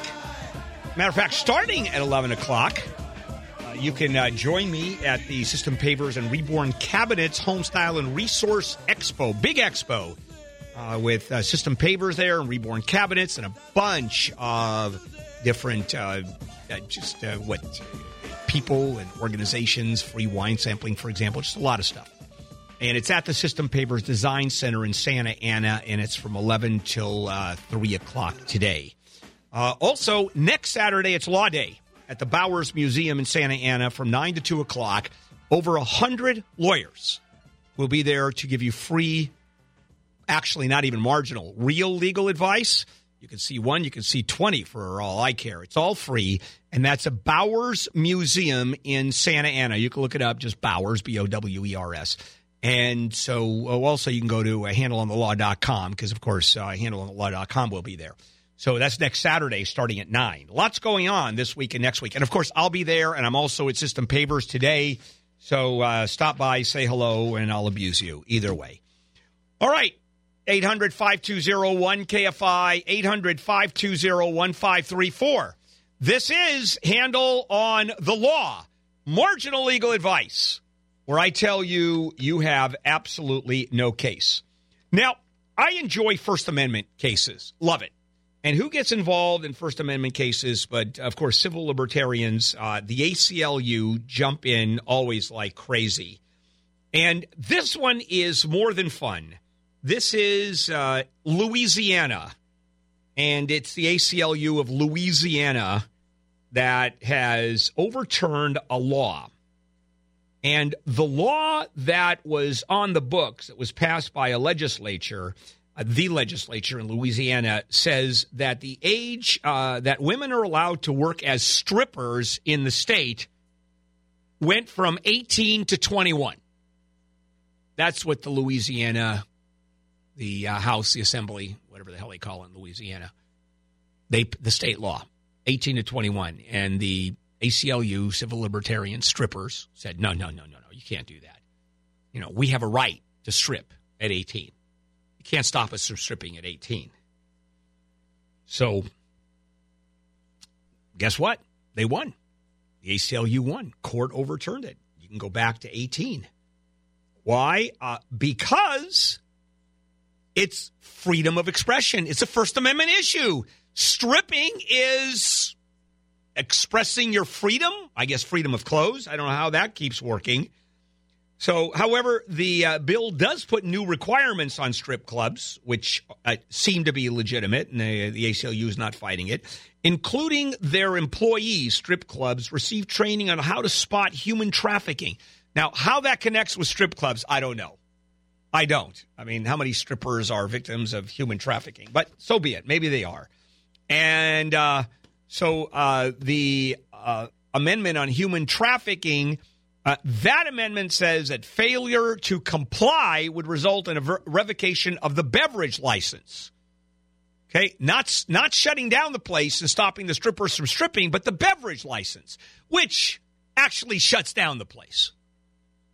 I mean, that's where they make their money. It's not as if it's gourmet food that's served at strip clubs. All right, so much for that. Nice case, right? Freedom of expression, First Amendment. There you go. You can express yourself. You can strip. I do that constantly right here on the show. Thank God it's radio, right? Oh, that is absolutely hilarious. Oh, okay, James. We'll start with you. Hello, James. Welcome to Handel on the Law. Yes. Thank you very much.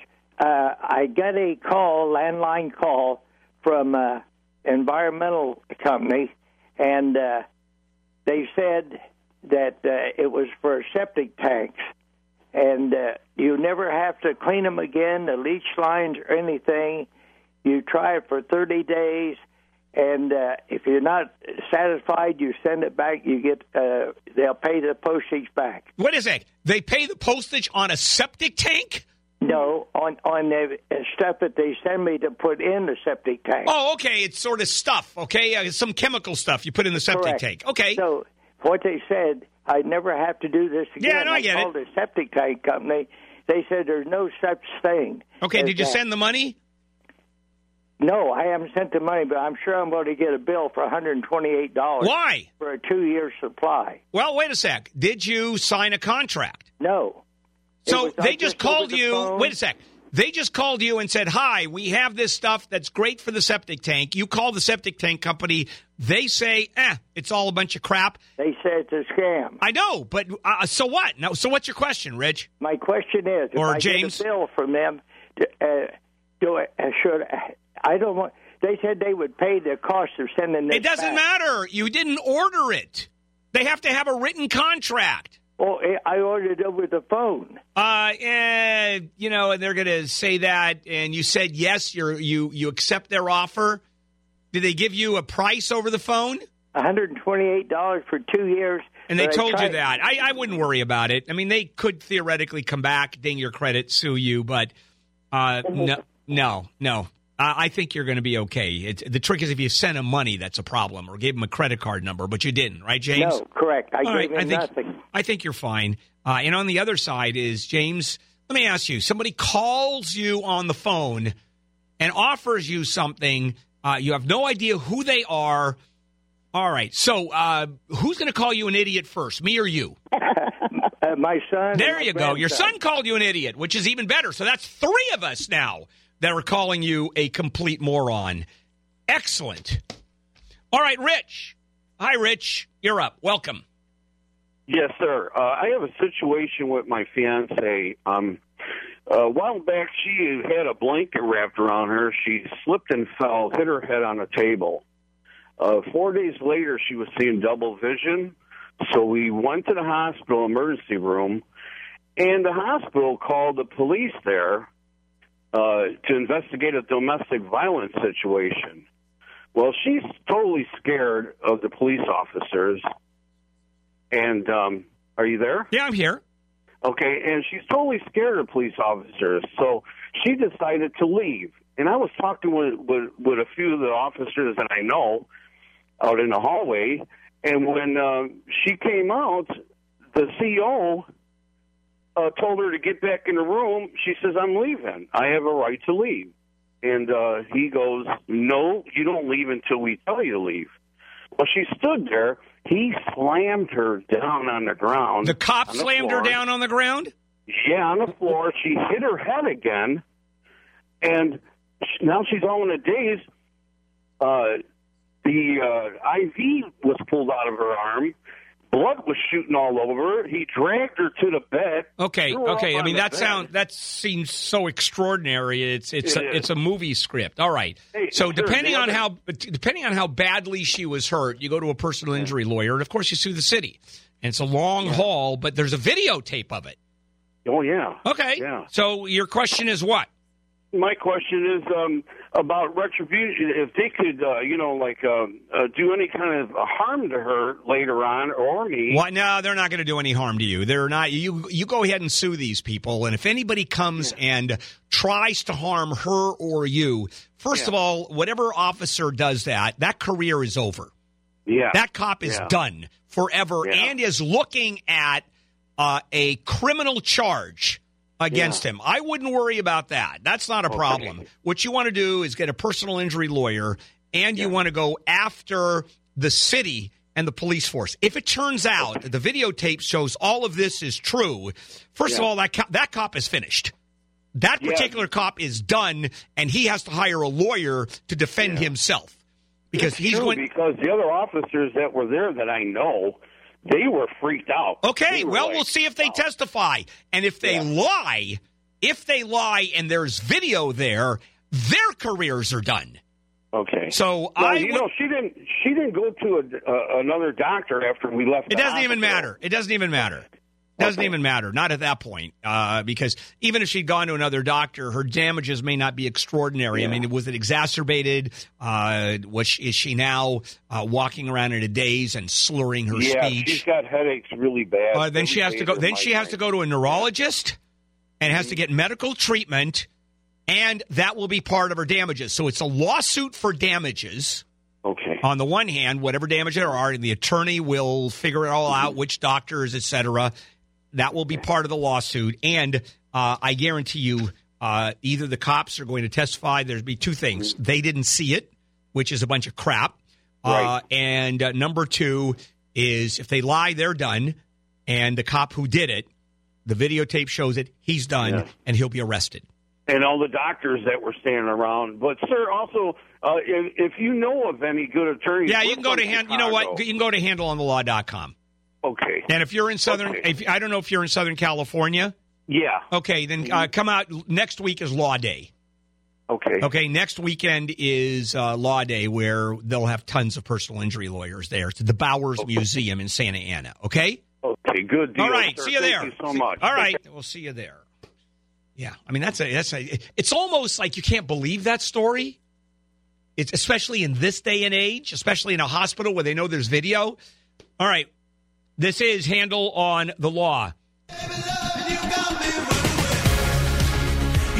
the air out of my lungs, you make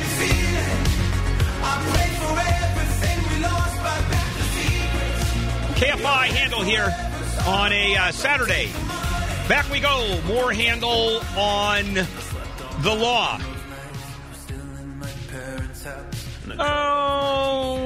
Trying to figure out which one I want to do. All right, Lori. Hi, Lori. Hi, Bill. Yes, ma'am. Hey, listen, several years ago, my ex-husband bought his daughter and her family a home up in the Upper Desert. And since then, he was paying on a $10,000 second mortgage. Since then, he has passed away. The man that he was paying the mortgage money to has also passed away. And the mortgage holder's daughter paid off her father's debts, borrowed it from a friend who's an attorney. The attorney went to my daughter and said she owes him $40,000. On a $10,000 debt? Yes. Okay, and how long, how many years ago were the deaths and when the money stopped being paid? How many years ago? Okay, it stopped. He passed away. It stopped in 2003. Okay, so, all right, so, well, the $40,000 is crazy. Yeah. And as a matter of fact, it could be that the statute of limitations is gone completely. Mm-hmm. Because you can't come back like 15 years later and say, by the way, you owe me the money with interest, et cetera, because if the money isn't being paid, the owner of the trustee, the lender, has a duty to try to collect. And there was never any collection made.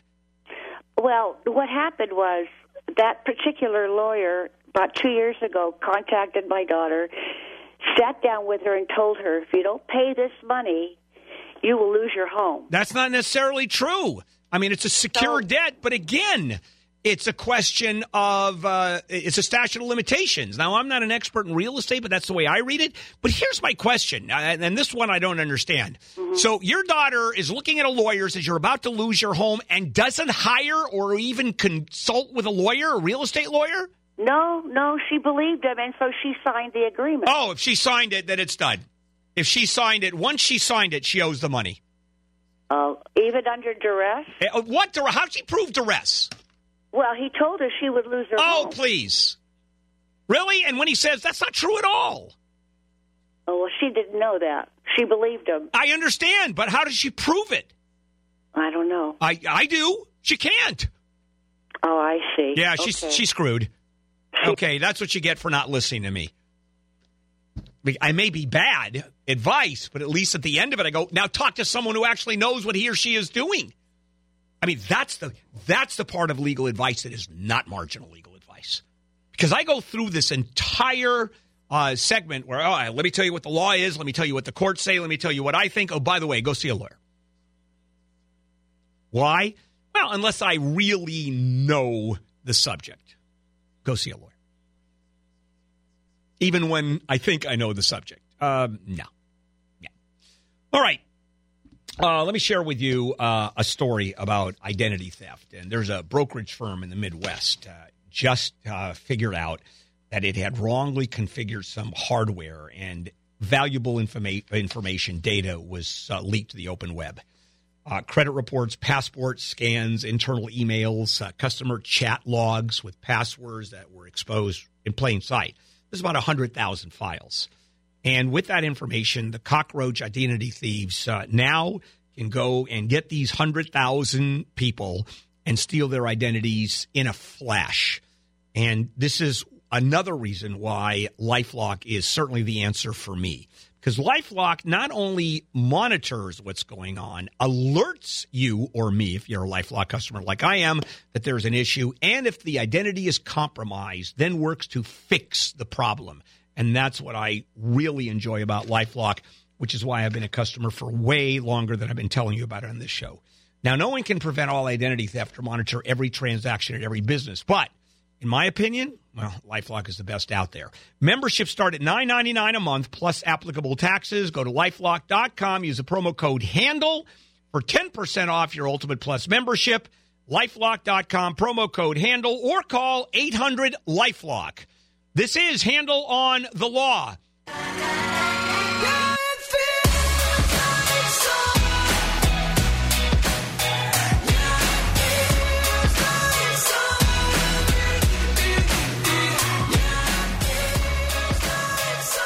KFI AM 640. Bill Handel here. Next week, Law Day at the Bowers Museum in Santa Ana. 100 lawyers, free legal advice, starting at 9 o'clock, going on till 2. Welcome back to Handel on the Law. All right, Lillian. Yes, Lillian. Hi, yes, ma'am. Thank you. Hi. Yeah. Listen. Okay. Listen. My husband. A year ago, my husband had to buy a car because his company went out of business. So he tried to do business by himself, and then he bought a car, and he worked with the car for 5 months, and he made the payments. But the business didn't go well, so actually he had to take back the car to the company who financed it, And now they told him that they sold the car in the auction for $16,000, and now he has to pay the difference. Yes, between what he mortgaged it or what he bought it for, financed it, and the difference to what they got. And so your question, Lillian, is? My question is, he's not working right now, and what we can do about it? Yeah. He has to pay? Yeah, of course he has to pay. How can he not pay? Lillian, tell you what, why don't you loan me $1,000, and then I'm out of work, and I go, but I can't afford to pay you. Well, okay, then I'll walk away. But I took back the car. We don't have the car I understand, anymore. but the difference is you buy a car, let's say you owe $20,000, right? You finance it, and then they take it back, and they go, we have to have some more money back, so they go ahead and sell it. They get $14,000. What happens to the $6,000? Do they just have to suck it up? No. Yeah, you owe the money. You owe the money. I mean, there's no way around it. See, people call and go, well, I don't have the money. I'm out of work. Okay, my heart goes out to you. I'm sorry. Write the check. But I don't have any money. Well, okay, let me get a judgment against you. I mean, it's a tough world out there. It really is. For sure. Dawn. Hi, Dawn. Yes. Yes. My son rented a house, and with his family, the house burned down about 9 months ago. He obviously moved out. The house was a total loss. All his personal property was destroyed. So the landlady left the country for about a month. He got a text from somebody that said, we have money for you, but you have to sign a release of liability first. He said, send it to me. No. They never sent anything. Yeah, no. So now what the question is, regarding the security deposit versus a lawsuit for the personal property damage, are those two different things? Yes, they are. First of all, the lawsuit for the $5,000, the landlady owes you the $5,000 because didn't make the accounting within the appropriate time. Yes. Although when the place burns down, there is no accounting to make, so she just owes you the $5,000 back. Now, yes, I'm teasing. Now she doesn't know why the fire was. It doesn't. So therefore, it doesn't matter if she doesn't know what the fire is. So what? So. How then is she going to be responsible for the personal belongings if she's not at fault for the fire? Well, she is at fault for the fire, but she probably doesn't know that. Well, how is she at fault? Her insurance company is agreeing to begin a compensation for my son on the personal property. Oh, that's interesting. That's interesting that the insurance company is willing to do that for your personal property. That's a new one to me. And why would they do that?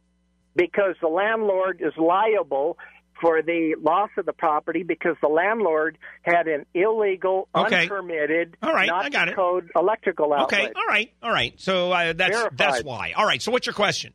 So the question is, should we go to small claims over the deposit and a separate claim for the personal property loss through a lawyer? It's two separate claims. It's totally two separate issues. That's my thinking. Yep, there you go. That was easy. Albert. Hi, Albert. You're up. Welcome to Handel on the Law. Yes. Yes, good morning, Bill. Long-time listener, first-time caller. I had an accident in one of my cars 6 months ago at a casino. It was parked. This dude hit the car, damaged my left rear door. I put in a claim. Now, you know who the dude was, right? I know who he was. Okay, I good. Called him and Got it. Okay, you put in a claim. You gave him the information or let him know he hit you, and then he put in a claim to the insurance company, correct? No, they never came forward. It was a hit and run, and the casino saw the guy when he was inside the casino. Okay, who'd you put the claim in with then? I put the claim in with his insurance because the casino security gave me the information. Oh, how did they have his insurance information? Was he an employee there? Well, no, they caught him on the camera, and they called him up. Okay. They looked up his plate number and all that, and I guess that's how they got the information. Interesting. All right, so now what? So anyway, I put in the claim with his insurance when I received that information, and I received a CHP report, and now they're denying the claim because the owner of the car and policy has not come forward to claim, yes, it was our fault. Right. I guess there was a different driver driving the Right. Okay. owner's, All right. car. And your question? My question is, should I put a small claim score? Because my insurance also says we can't do any more than what we've done for you. Yeah. And how much damage to the car? I'd say about $3,000. Yeah, you sue the driver. So do I have the name of the driver? You have to find out the name. You have to find the owner. You have to find out. Then you sue the owner, and let him say there was another driver. Yeah. How do I find out the name of the owner of the car and policy? I would hire a. See, I don't know how to do it for the insurance company. You can. I don't know if they'll give you that information. Push comes to shove, a couple $100 with a private investor. investigator. Actually, I have the name of the owner. Oh, then you can look that up. I mean, there's information. If you have a name of someone, how can you not find? Do Google searches.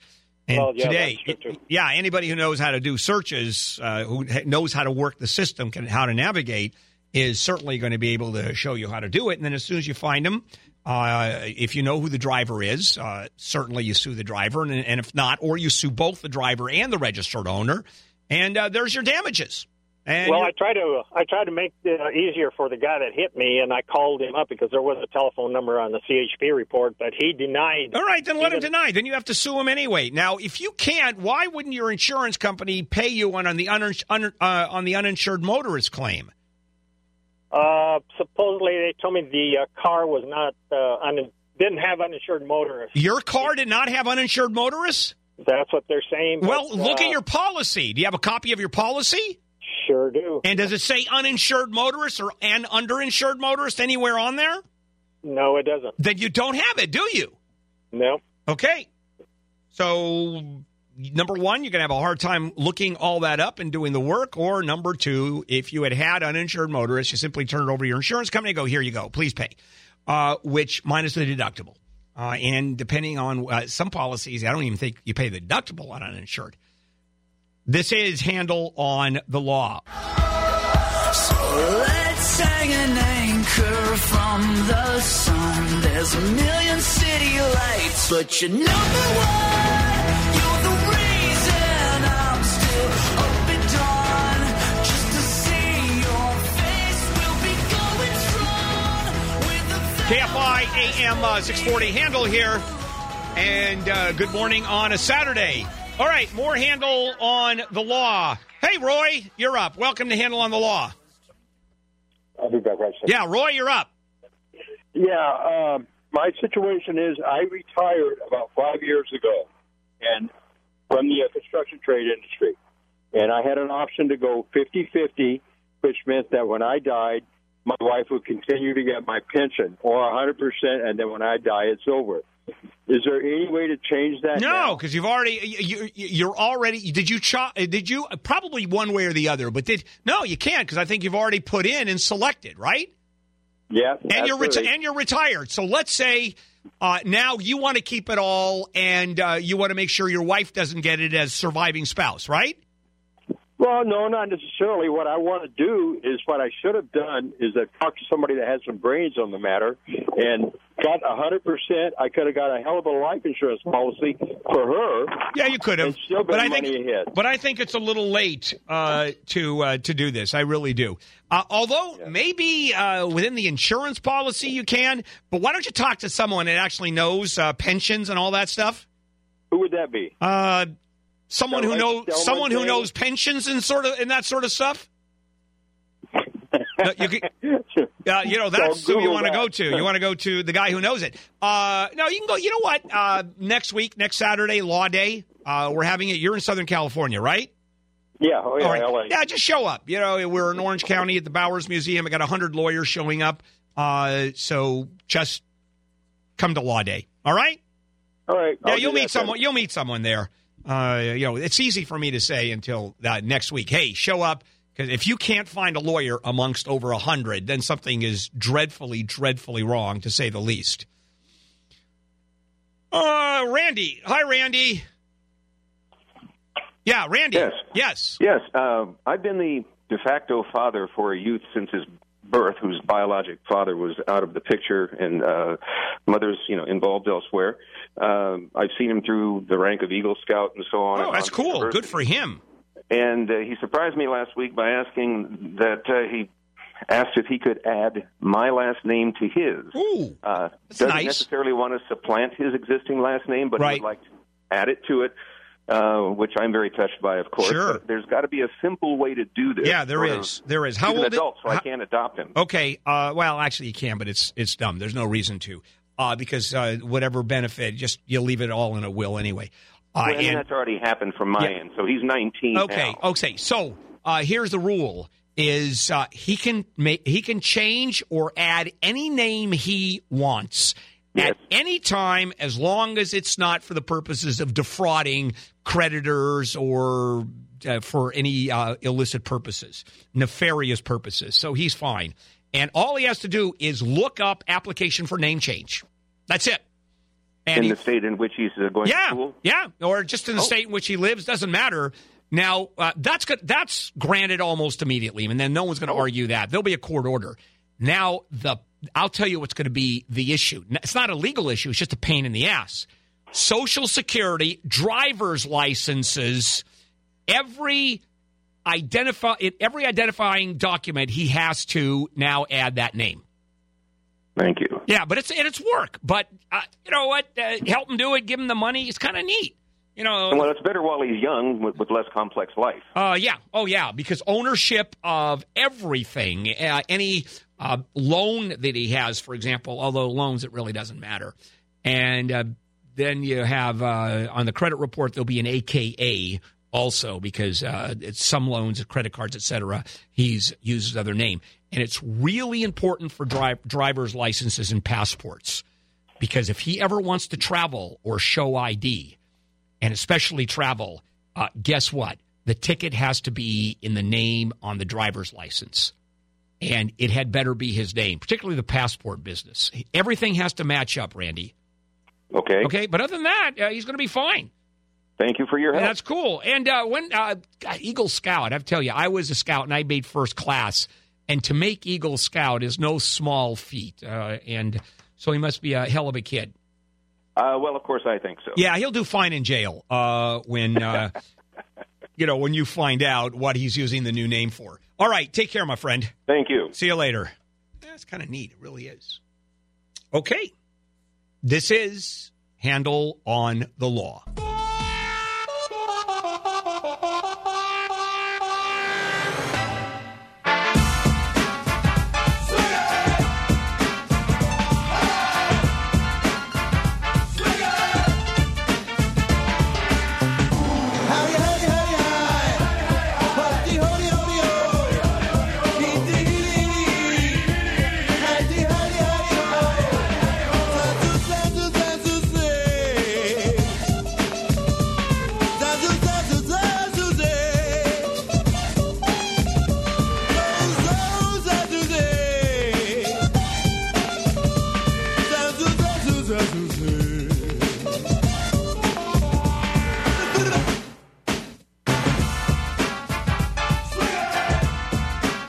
KFI AM 640. Bill Handel here, and good morning on a Saturday. Right after this show, it's Leo Laporte from 11 to 2.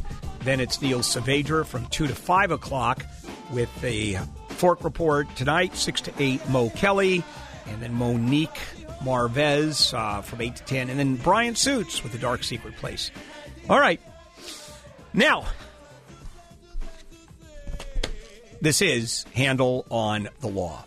Marginal legal advice where I tell you you have absolutely no case. Okay, Mississippi. And this is where I'm not really familiar, having never lived in Mississippi and not practiced, but I think as a general rule, this is going to fly. R. Kelly, who is the singer, has been sued by a guy in Mississippi who claims that the singer carried on a 5-year affair with his wife. And this is a lawsuit. Kenny Bryant, who happens to be, by the way, a sheriff, Kenny Bryant alleged that his wife, Asia Childress, rekindled a sexual relationship with the singer R. Kelly after attending one of his concerts. Bryant claimed that Kelly and Childress had previously been in a relationship, but she told him that it ended just before they got married. So, according to Bryant, the husband, Kelly gave his wife, Childress, chlamydia. Okay? He didn't allege that he got chlamydia. It's his wife that got chlamydia, so he can't sue on behalf of his wife, but that's one small point of this. He also claimed that his wife and Kelly communicated frequently over the text message and would meet up in person in Tennessee and Georgia, North Carolina. And eventually, she convinced him to move to Atlanta for, quote, her career, but the ulterior motive was to foster her adulterous relationship with R. Kelly. And the move was financially ruinous for Bryant, and he said that she filed for divorce in order to continue the affair. He wants compensatory punitive damages, hopes to punish R. Kelly, make an example of him to others, and deter him and similarly situated defendants from engaging in the adulterous conduct in the future in the service of public interest. He's doing this on behalf of the public. Okay. Now, let's start talking about sexual relations and adultery. Now, I'm assuming Mississippi is much like virtually every other state, and that is if you're an adult, you can screw anybody you want. Married, non-married, doesn't really matter. There are a few limitations. Incest, for example, is one. Bestiality in Mississippi may or may not be. I have no idea. How they teach the kids sex education. Maybe it's going to the dairy farm. I have absolutely no idea.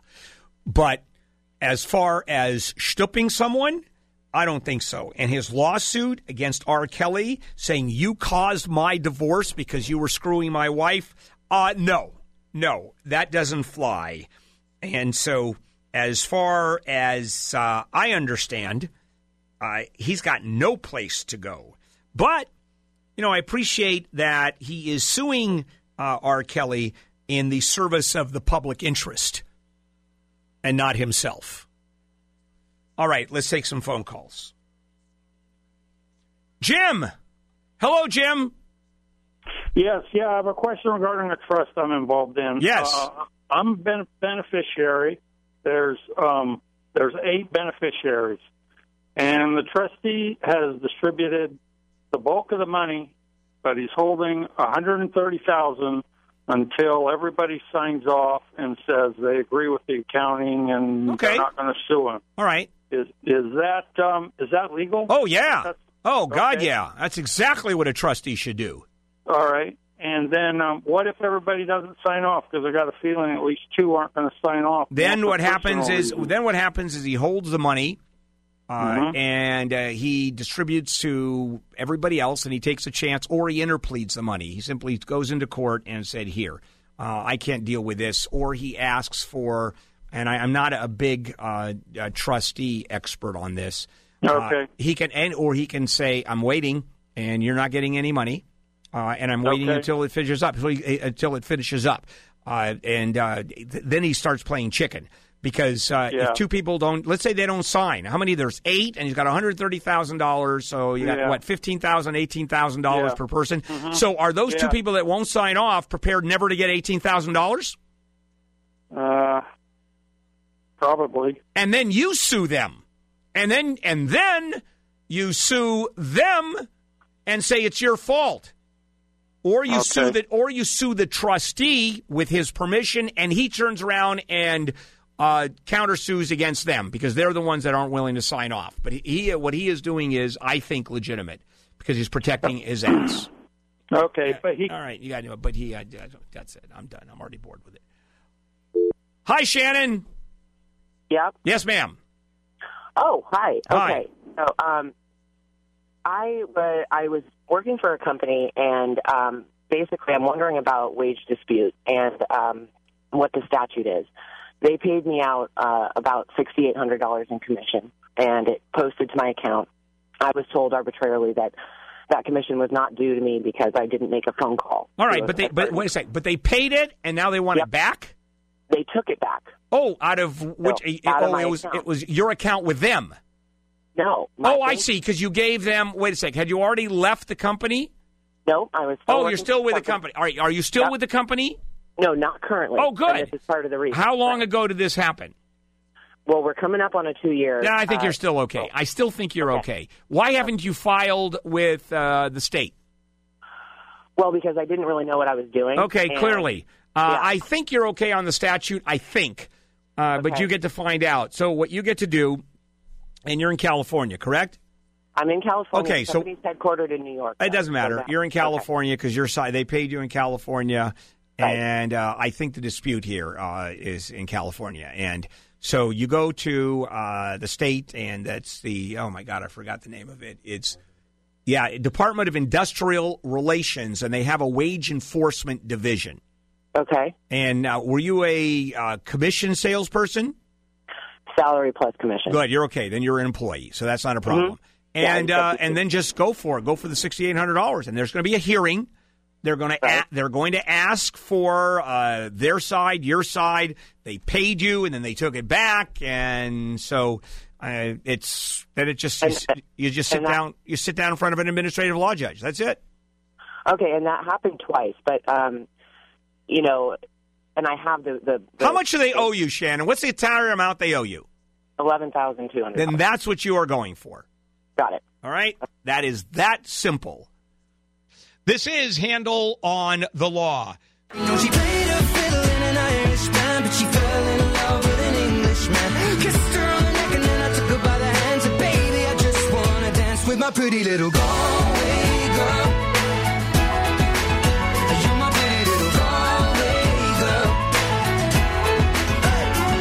You know, she beat me at darts and then she beat me at pool, and then she kissed me like there was nobody else in the room. As last orders were called was when she stood on the stool after dancing to Kaylee, singing to trad tunes. I never heard Carrick Fergus ever sung so sweet. A cappella in the bar using her feet for a beat. Oh, I could have that voice playing on repeat for a week. And in this packed out room, swear she was singing to me. You know, she played a fiddle in an Irish band, but she fell in love with an Englishman. Kissed her on the neck and then I took her by the hand. Said, baby, I just wanna dance, my pretty little Galway girl. My Galway girl. My Galway girl. My Galway girl. And now we'd all say to welcome in its closing time. I was holding a hand was holding mine. Our coats both smell of smoke, whiskey and wine, as we fill up her lungs with the cold air of the night. I walked her home, then she took me inside to finish some Doritos and another bottle of wine. I swear I'm gonna put you in a song that I write about a Galway. This is KFI AM 640, more stimulating talk. Bill Handel here on a Saturday, and welcome back to Handel on the Law, Marginal Legal Advice. Hello, Nathan. Yes, is it Handel? Yes, go ahead. Hi. My question is an employment question. I have two parts. The first part is that my employee used innocently, she made a mistake, and I know it wasn't malicious, but she used the wrong button on our time clock and clocked out using a paid break button instead of an unpaid break button. And I've discovered that and mentioned it to her and want to know, am I legally allowed to have her pay me back? Oh, yes. If she made a mistake or she got too much money, of course. She owes you the money, especially since it was her mistake. So Right, how much, Nathan, how much money are we talking about? About $1,000. Yeah, you sue her in small claims court for it. Well, she's still an employee, and is it something that... Then then it gets real easy. And is she willing to pay you back? I was wanting to take it out of future paychecks. And Well, she has to agree to that, Nathan. Okay, and that's what I've talked to her about. Right. She has to agree to it, maybe $200 a month or whatever it's going to be. And I would say, are you really going to do that? And also, I would say, if you don't, I'm firing you. Well, she quit. Oh, then you. Well, that gets interesting. So now all you have is a lawsuit against her, Nathan. Right, and now what she said is that she will work until the 24th. And it doesn't matter. Then fine. But you still have to pay her. You still have to pay her for her work. Anything else has to go to court. Right, and I understand that, but my question is, she's, pissed off at me. Okay, so what's your question? If she is saying, she said, I will work until the 24th, and I will only do these specific duties within my job. And? Can I say, you're already ticked off. Yeah. I don't want you here. Yeah, you can fire her. Absolutely. You can fire her with no notice. You can fire her for any reason other than maybe she's a minority or she's handicapped or whatever she is, where she's a protected class. But sure, you can fire anybody anytime you want, Nathan. Right, but can she then turn around and file for unemployment? Sure. If I'm sending her before? And yeah, of course. And what you do is she's going to get unemployment because it's not for cause. She made a mistake. You can argue. Here's what I would do is you really want to make her life miserable is you get the unemployment documents from the state and you say you fired her for cause. And if that's upheld, she gets no unemployment. Get all the rules and find out. You can make her life pretty miserable, especially if someone has mistakenly taken money and won't pay it back. I'd go nuts. The only thing you can't do is take it out of her paycheck. You have to pay her and then go crazy. But let her deal with unemployment. What is it, 26 weeks or something of pay? And just say, really? You going to take a chance on that one? Julie. Hi, Julie. Welcome. Hi. Yes. My name is Julie, and I'm calling from Sun Valley. Oh, boy. I have a little question for you. Yes. I go to this junkyard where you pick your own parts for mechanical services. And I went there, and this guy told me, you're not allowed on the premises. You're trespassing. And he kept repeating it over and over again. And I'm like, how am I trespassing? I'm a disabled person, but I do work. And he said, you're trespassing. Get off my property. And I don't understand why. I've called their company. I've tried to speak with somebody. I get nowhere. They just tell me, call back. We'll let you know.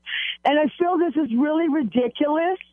Because how am I getting kicked off without a reason? Because they can kick you off without a reason. It's their property. It's their property? Yeah, yep. If it's private property, Julie, a private property owner can say, you know what, I don't want you here. But there's nothing posted. It doesn't matter. You don't have to be posted. Doesn't matter. No, he says, get out. I don't want you here. Maybe, I just can't figure out why. Maybe because he thinks you're crazy, Julie. I don't know. I don't know. I don't either. But he has but Julie has the right to do that. Oh, okay. Yeah. I just wanted to know. Yeah, no, So you're out of luck. She collects parts, and I should have kept on her on the phone. I have no idea. She sounded a little crazy, didn't she? Yeah, a little bit, just a little bit. Couldn't tell if she had crossed that line. She was pretty close. This is Handel on the Law. From the black to the blue to black pack, you like that all on the cat is a cat dragon.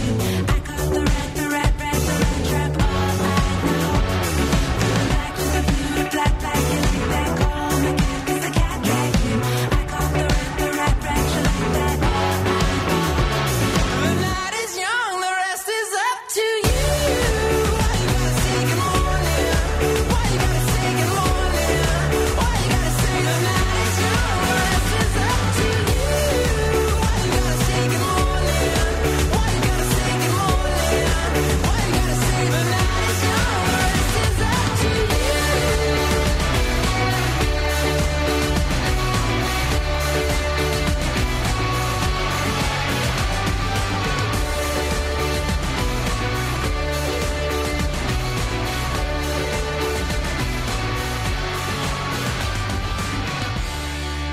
And welcome back to KFI AM 640, more stimulating talk. Bill Handel. This is Handel on the Law. Hello, Mark. Welcome to Handel on the Law. If I was found innocent through the Innocence Project and have been incarcerated for approximately 18 years, how can I reapply for Social Security for those missing 18 years? You just reapply, and you're probably going to ask for a hearing, and you're no doubt going to get it. But here's the problem. But you didn't put into the Social Security system for those 18 years. So you're in prison. You can't. No, I understand. But the question is that how much do they credit you with earning for those 18 years that go into the Social Security system? Oh, well, you have to put it in, so I have no idea of knowing. No, and either do they, because it's predicated on how much money you put in and how much money you earn. So you're stuck between a rock and a hard place, Mark. And that is if you can prove you'd be earning X number of dollars, and then therefore the Social Security would go in, but you sort of can't. Well, the hearing officer may very well say, well, here's what you're earning. What were you earning prior to being incarcerated? Approximately $62,800 a year. Okay, if you can prove that, then I would argue that that is what you should get. So the first thing you do is apply for Social Security. Just straight out apply. How old are you? I just turned 62. That was the reason for my call. Got it. So you are eligible. So you apply and you put the 18%, and they're going to, or the 18 years, they're going to say absolutely not. And then you ask for an appeal. You're entitled to an appeal. Then you start going up. And you don't even have to, you didn't even need a lawyer on this one. You do it on your own because here it is. Here are the facts. What did they nail you on that the Innocent Project got you out of? It was actually nothing to do with DNA, but it had to do with a form of embezzlement in the company I work for, which was then found to be untrue through certain things to do with the union. Wow. And so you were accused of embezzling how much money?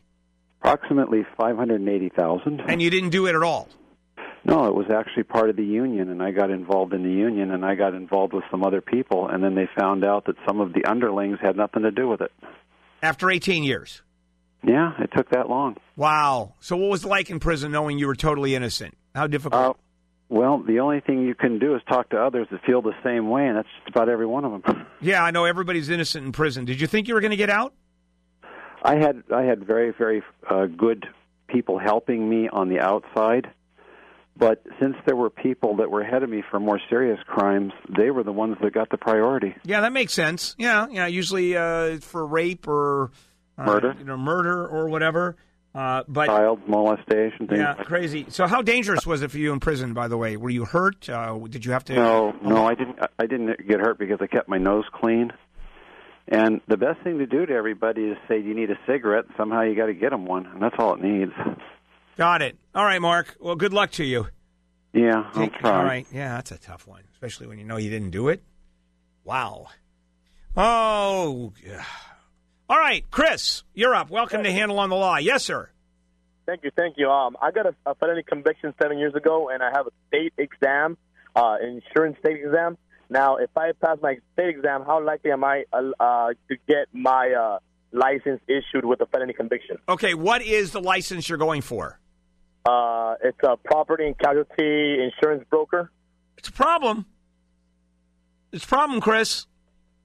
Is it? Yep. Felony, and what? A felony based on what? Sales. Drug sales. You know what? That may be a different issue because that is not one of moral turpitude. That's not one where you've stolen or any of that. That's, you know what? You might. Which agency are you going for?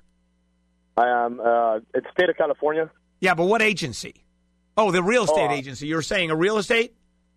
No. Insurance. Insurance. Call, you know what you want to do is call the Department of Insurance and just ask someone to look at the rules and regulations in terms of licensing. You can actually pull that right off the Internet where it has to do licensing and rules and regulations and find out, number one, are felons not eligible to even get the license, and is there an appeals process? And you've got to do a little bit of work. Even before I took the test, I would do all that because it's not going to help you if you take the test, you pass the test, and you find out you can't do it. It does read that there is an appeals process. Then you go through it. Then you apply. You'll be turned down. You go through the appeals. In terms of your conviction, your felony conviction, what kind of and how much of the drug did you have on you? Less than an ounce. Okay, that is less. How do you get convicted of a felony for less than an ounce? Unless you're talking cocaine, you're talking about heroin? It was meth, and I got meth will do it. Following me. Meth. Less than an ounce of meth is a lot of meth. Yeah, I think in terms of marijuana. So I got some guy snitched. Yeah, no, I get it. And obviously, you're not doing meth anymore. I'm assuming, yeah. Although taking the test, you may want to do a little bit just to make it really fast. Except I'm serious. Just 10 minutes, you're done. Wow. Okay. Hello, Jeff. Hello. Yes. I purchased a home warranty for my new home that I purchased a couple years ago, and I had a washing machine that came with my home that was quite old, but when it would run the washing cycle during the spin cycle, it would sound like a jet engine taking off. So I contacted the home warranty, which should cover the washer, and I asked them to come out. They sent somebody, and they told me that the bearings were worn. And they left a paper with me saying the bearings are worn, they need to be replaced. But when I got contacted by the home warranty company, I was told that the bearings are worn due to overloading. Therefore, that's misuse of my machine. I know. Jeff, they always do that. Here's the problem with home warranty companies is there's always an excuse not to repair. I'm surprised they didn't say wear and tear. Just straight out wear and tear, which is probably exempted. I'm sure it's exempted from the policy. So, and how old is the machine? The machine is probably 15 years old or 12 years old. Jeff, why don't you just buy a new one? Well, do I have any recourse? Probably not. Probably not, because they're what are you going to do? You're going to sue them? How much is the repair going to cost, Jeff? How much realistically is the repair going to cost? $400 or $500, probably. Why? Buy a new one, Jeff. I mean, you're going to go to court. You're going to lose in court. They're going to say bearings overloaded. And you're going to say, no, that's not true. And it's the judge may. Here's the problem. If I were the judge, I'd turn to you and go, you know what, Jeff, you lose. Go get a new one. Okay. All right. I mean, that's what I would do. But then again, you can always try because you can play with the courts and just get in front of a judge who may have been pissed off at a washer-dryer company, for all I know. I had a brand new washer-dryer that we had bought, and I refuse to mention any names because that's not fair, Samsung. And the problem was that in the dryer part, the sheets would all bundle together. And the middle of that bundle, you couldn't get dry. And we got into them forever, and they go, well, there's nothing wrong with the machine. Nothing's broken. That's correct. It's a design defect. Try to talk to a manufacturer of a major appliance, a company that big, and start talking design defect and see how long it goes. Took us a year. We finally got it. It took us a full year. And it was I'm even shocked that it was. And I think what happened is we threatened to take him to small claims court. And they go, well, people have done it before. And then I said, well, how about we talk about it at 8 o'clock in the morning here on KFI where I work. And, did I take advantage of it? Yeah, I did. But I think they've redone the machine since then. But it's almost impossible. I tell you this all the time when people, when you call up and you're screaming defect. Are you really going to go against a major manufacturer that will spend unlimited amounts of money? One thing we were not going to do, realistically, I wasn't going to sue them. Small claims is one thing, nobody cares. But if you're filing a lawsuit, and here's what they do when there's a little trick they do, which is really sweet. And that is, as soon as you file in small claims court, they immediately file a motion to kick it up to superior court, which you can do. And now it's lawyers talking. And now they'll start taking depositions, and they're going to paper you to death, and it's almost impossible. We were very, very lucky. And then we ended up getting an LG machine, which is even worse. Actually, that's not true. We're pretty happy with our machine. Okay. This is Handel on the Law.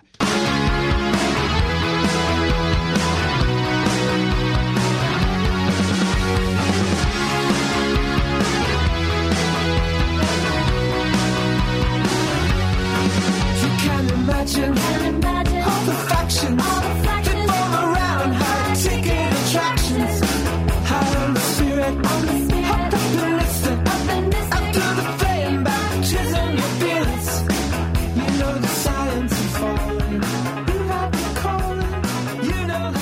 This is KFI AM 640. More stimulating talk. Bill Handel here. Welcome back.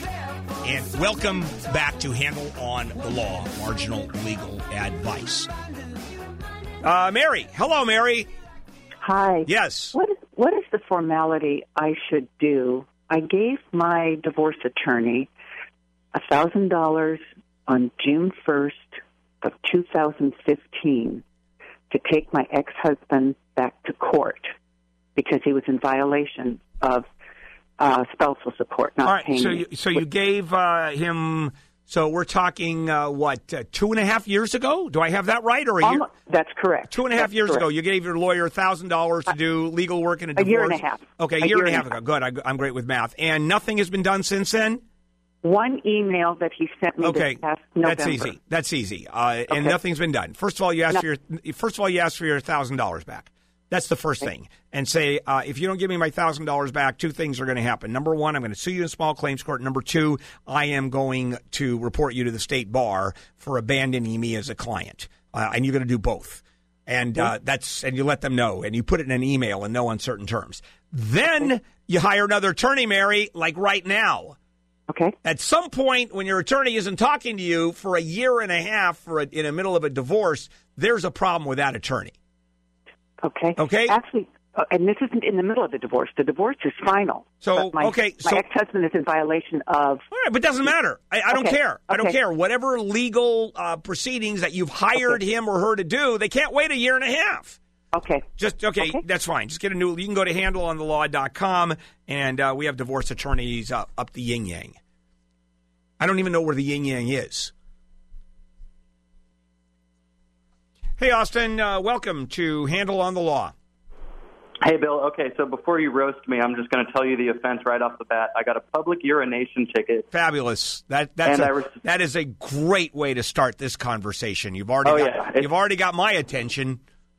Oh, I know how to get it. And so I received an administrative citation for that, but one of my upstanding roommates in another city did the same thing, but his was a criminal citation or a misdemeanor or an infraction. I don't remember which, but either way, he was able to go to court and get it lowered. And with an administrative, they don't send me to court, so I'm wondering if there's any way for me to get it lowered. To what? Like get the payment lowered. How much are they asking for in the terms of the fine? They're asking $350. $350. First of all, I don't even know how you've been peeing in public can be a civil offense. That's one I don't understand. You can't even get into court on that, I'm assuming. Well, if it's administrative, you have the right to appeal it. And I did it. It happened. I can't argue that. No, you have I'm not arguing that. You appeal it anyway, just and get in front of an administrative judge to ask for the amount of a fine to be lowered, unless it's statutory, where the administrative judge says, "Hey, that's the law, man. I have no ability. I don't have the power to lower it or even raise it." So you have to find that out. Which city nailed you, or what? Is it just the city? Yes, San Luis Obispo. And it's the city's. It's a city administrative citation. Yes. Call the city attorney. I tried her actually because I've been able in the past to do community service for an administrative citation. Wait. What other administrative citations do you get? Do you make a habit of this? Noise violation. We live right next to campus and we're college students, and the neighborhood doesn't like it that much. Yeah. Where'd you end up peeing on? What did you pee on? It was actually downtown, and my girlfriend informs me it was on the side of a building in the alley right next to the bar. I got to say, my memory's quite fuzzy. Wait a second. Did anybody wait. Did anybody see it? The officer must have, because I woke up with the citation. You woke up in the alley with a citation?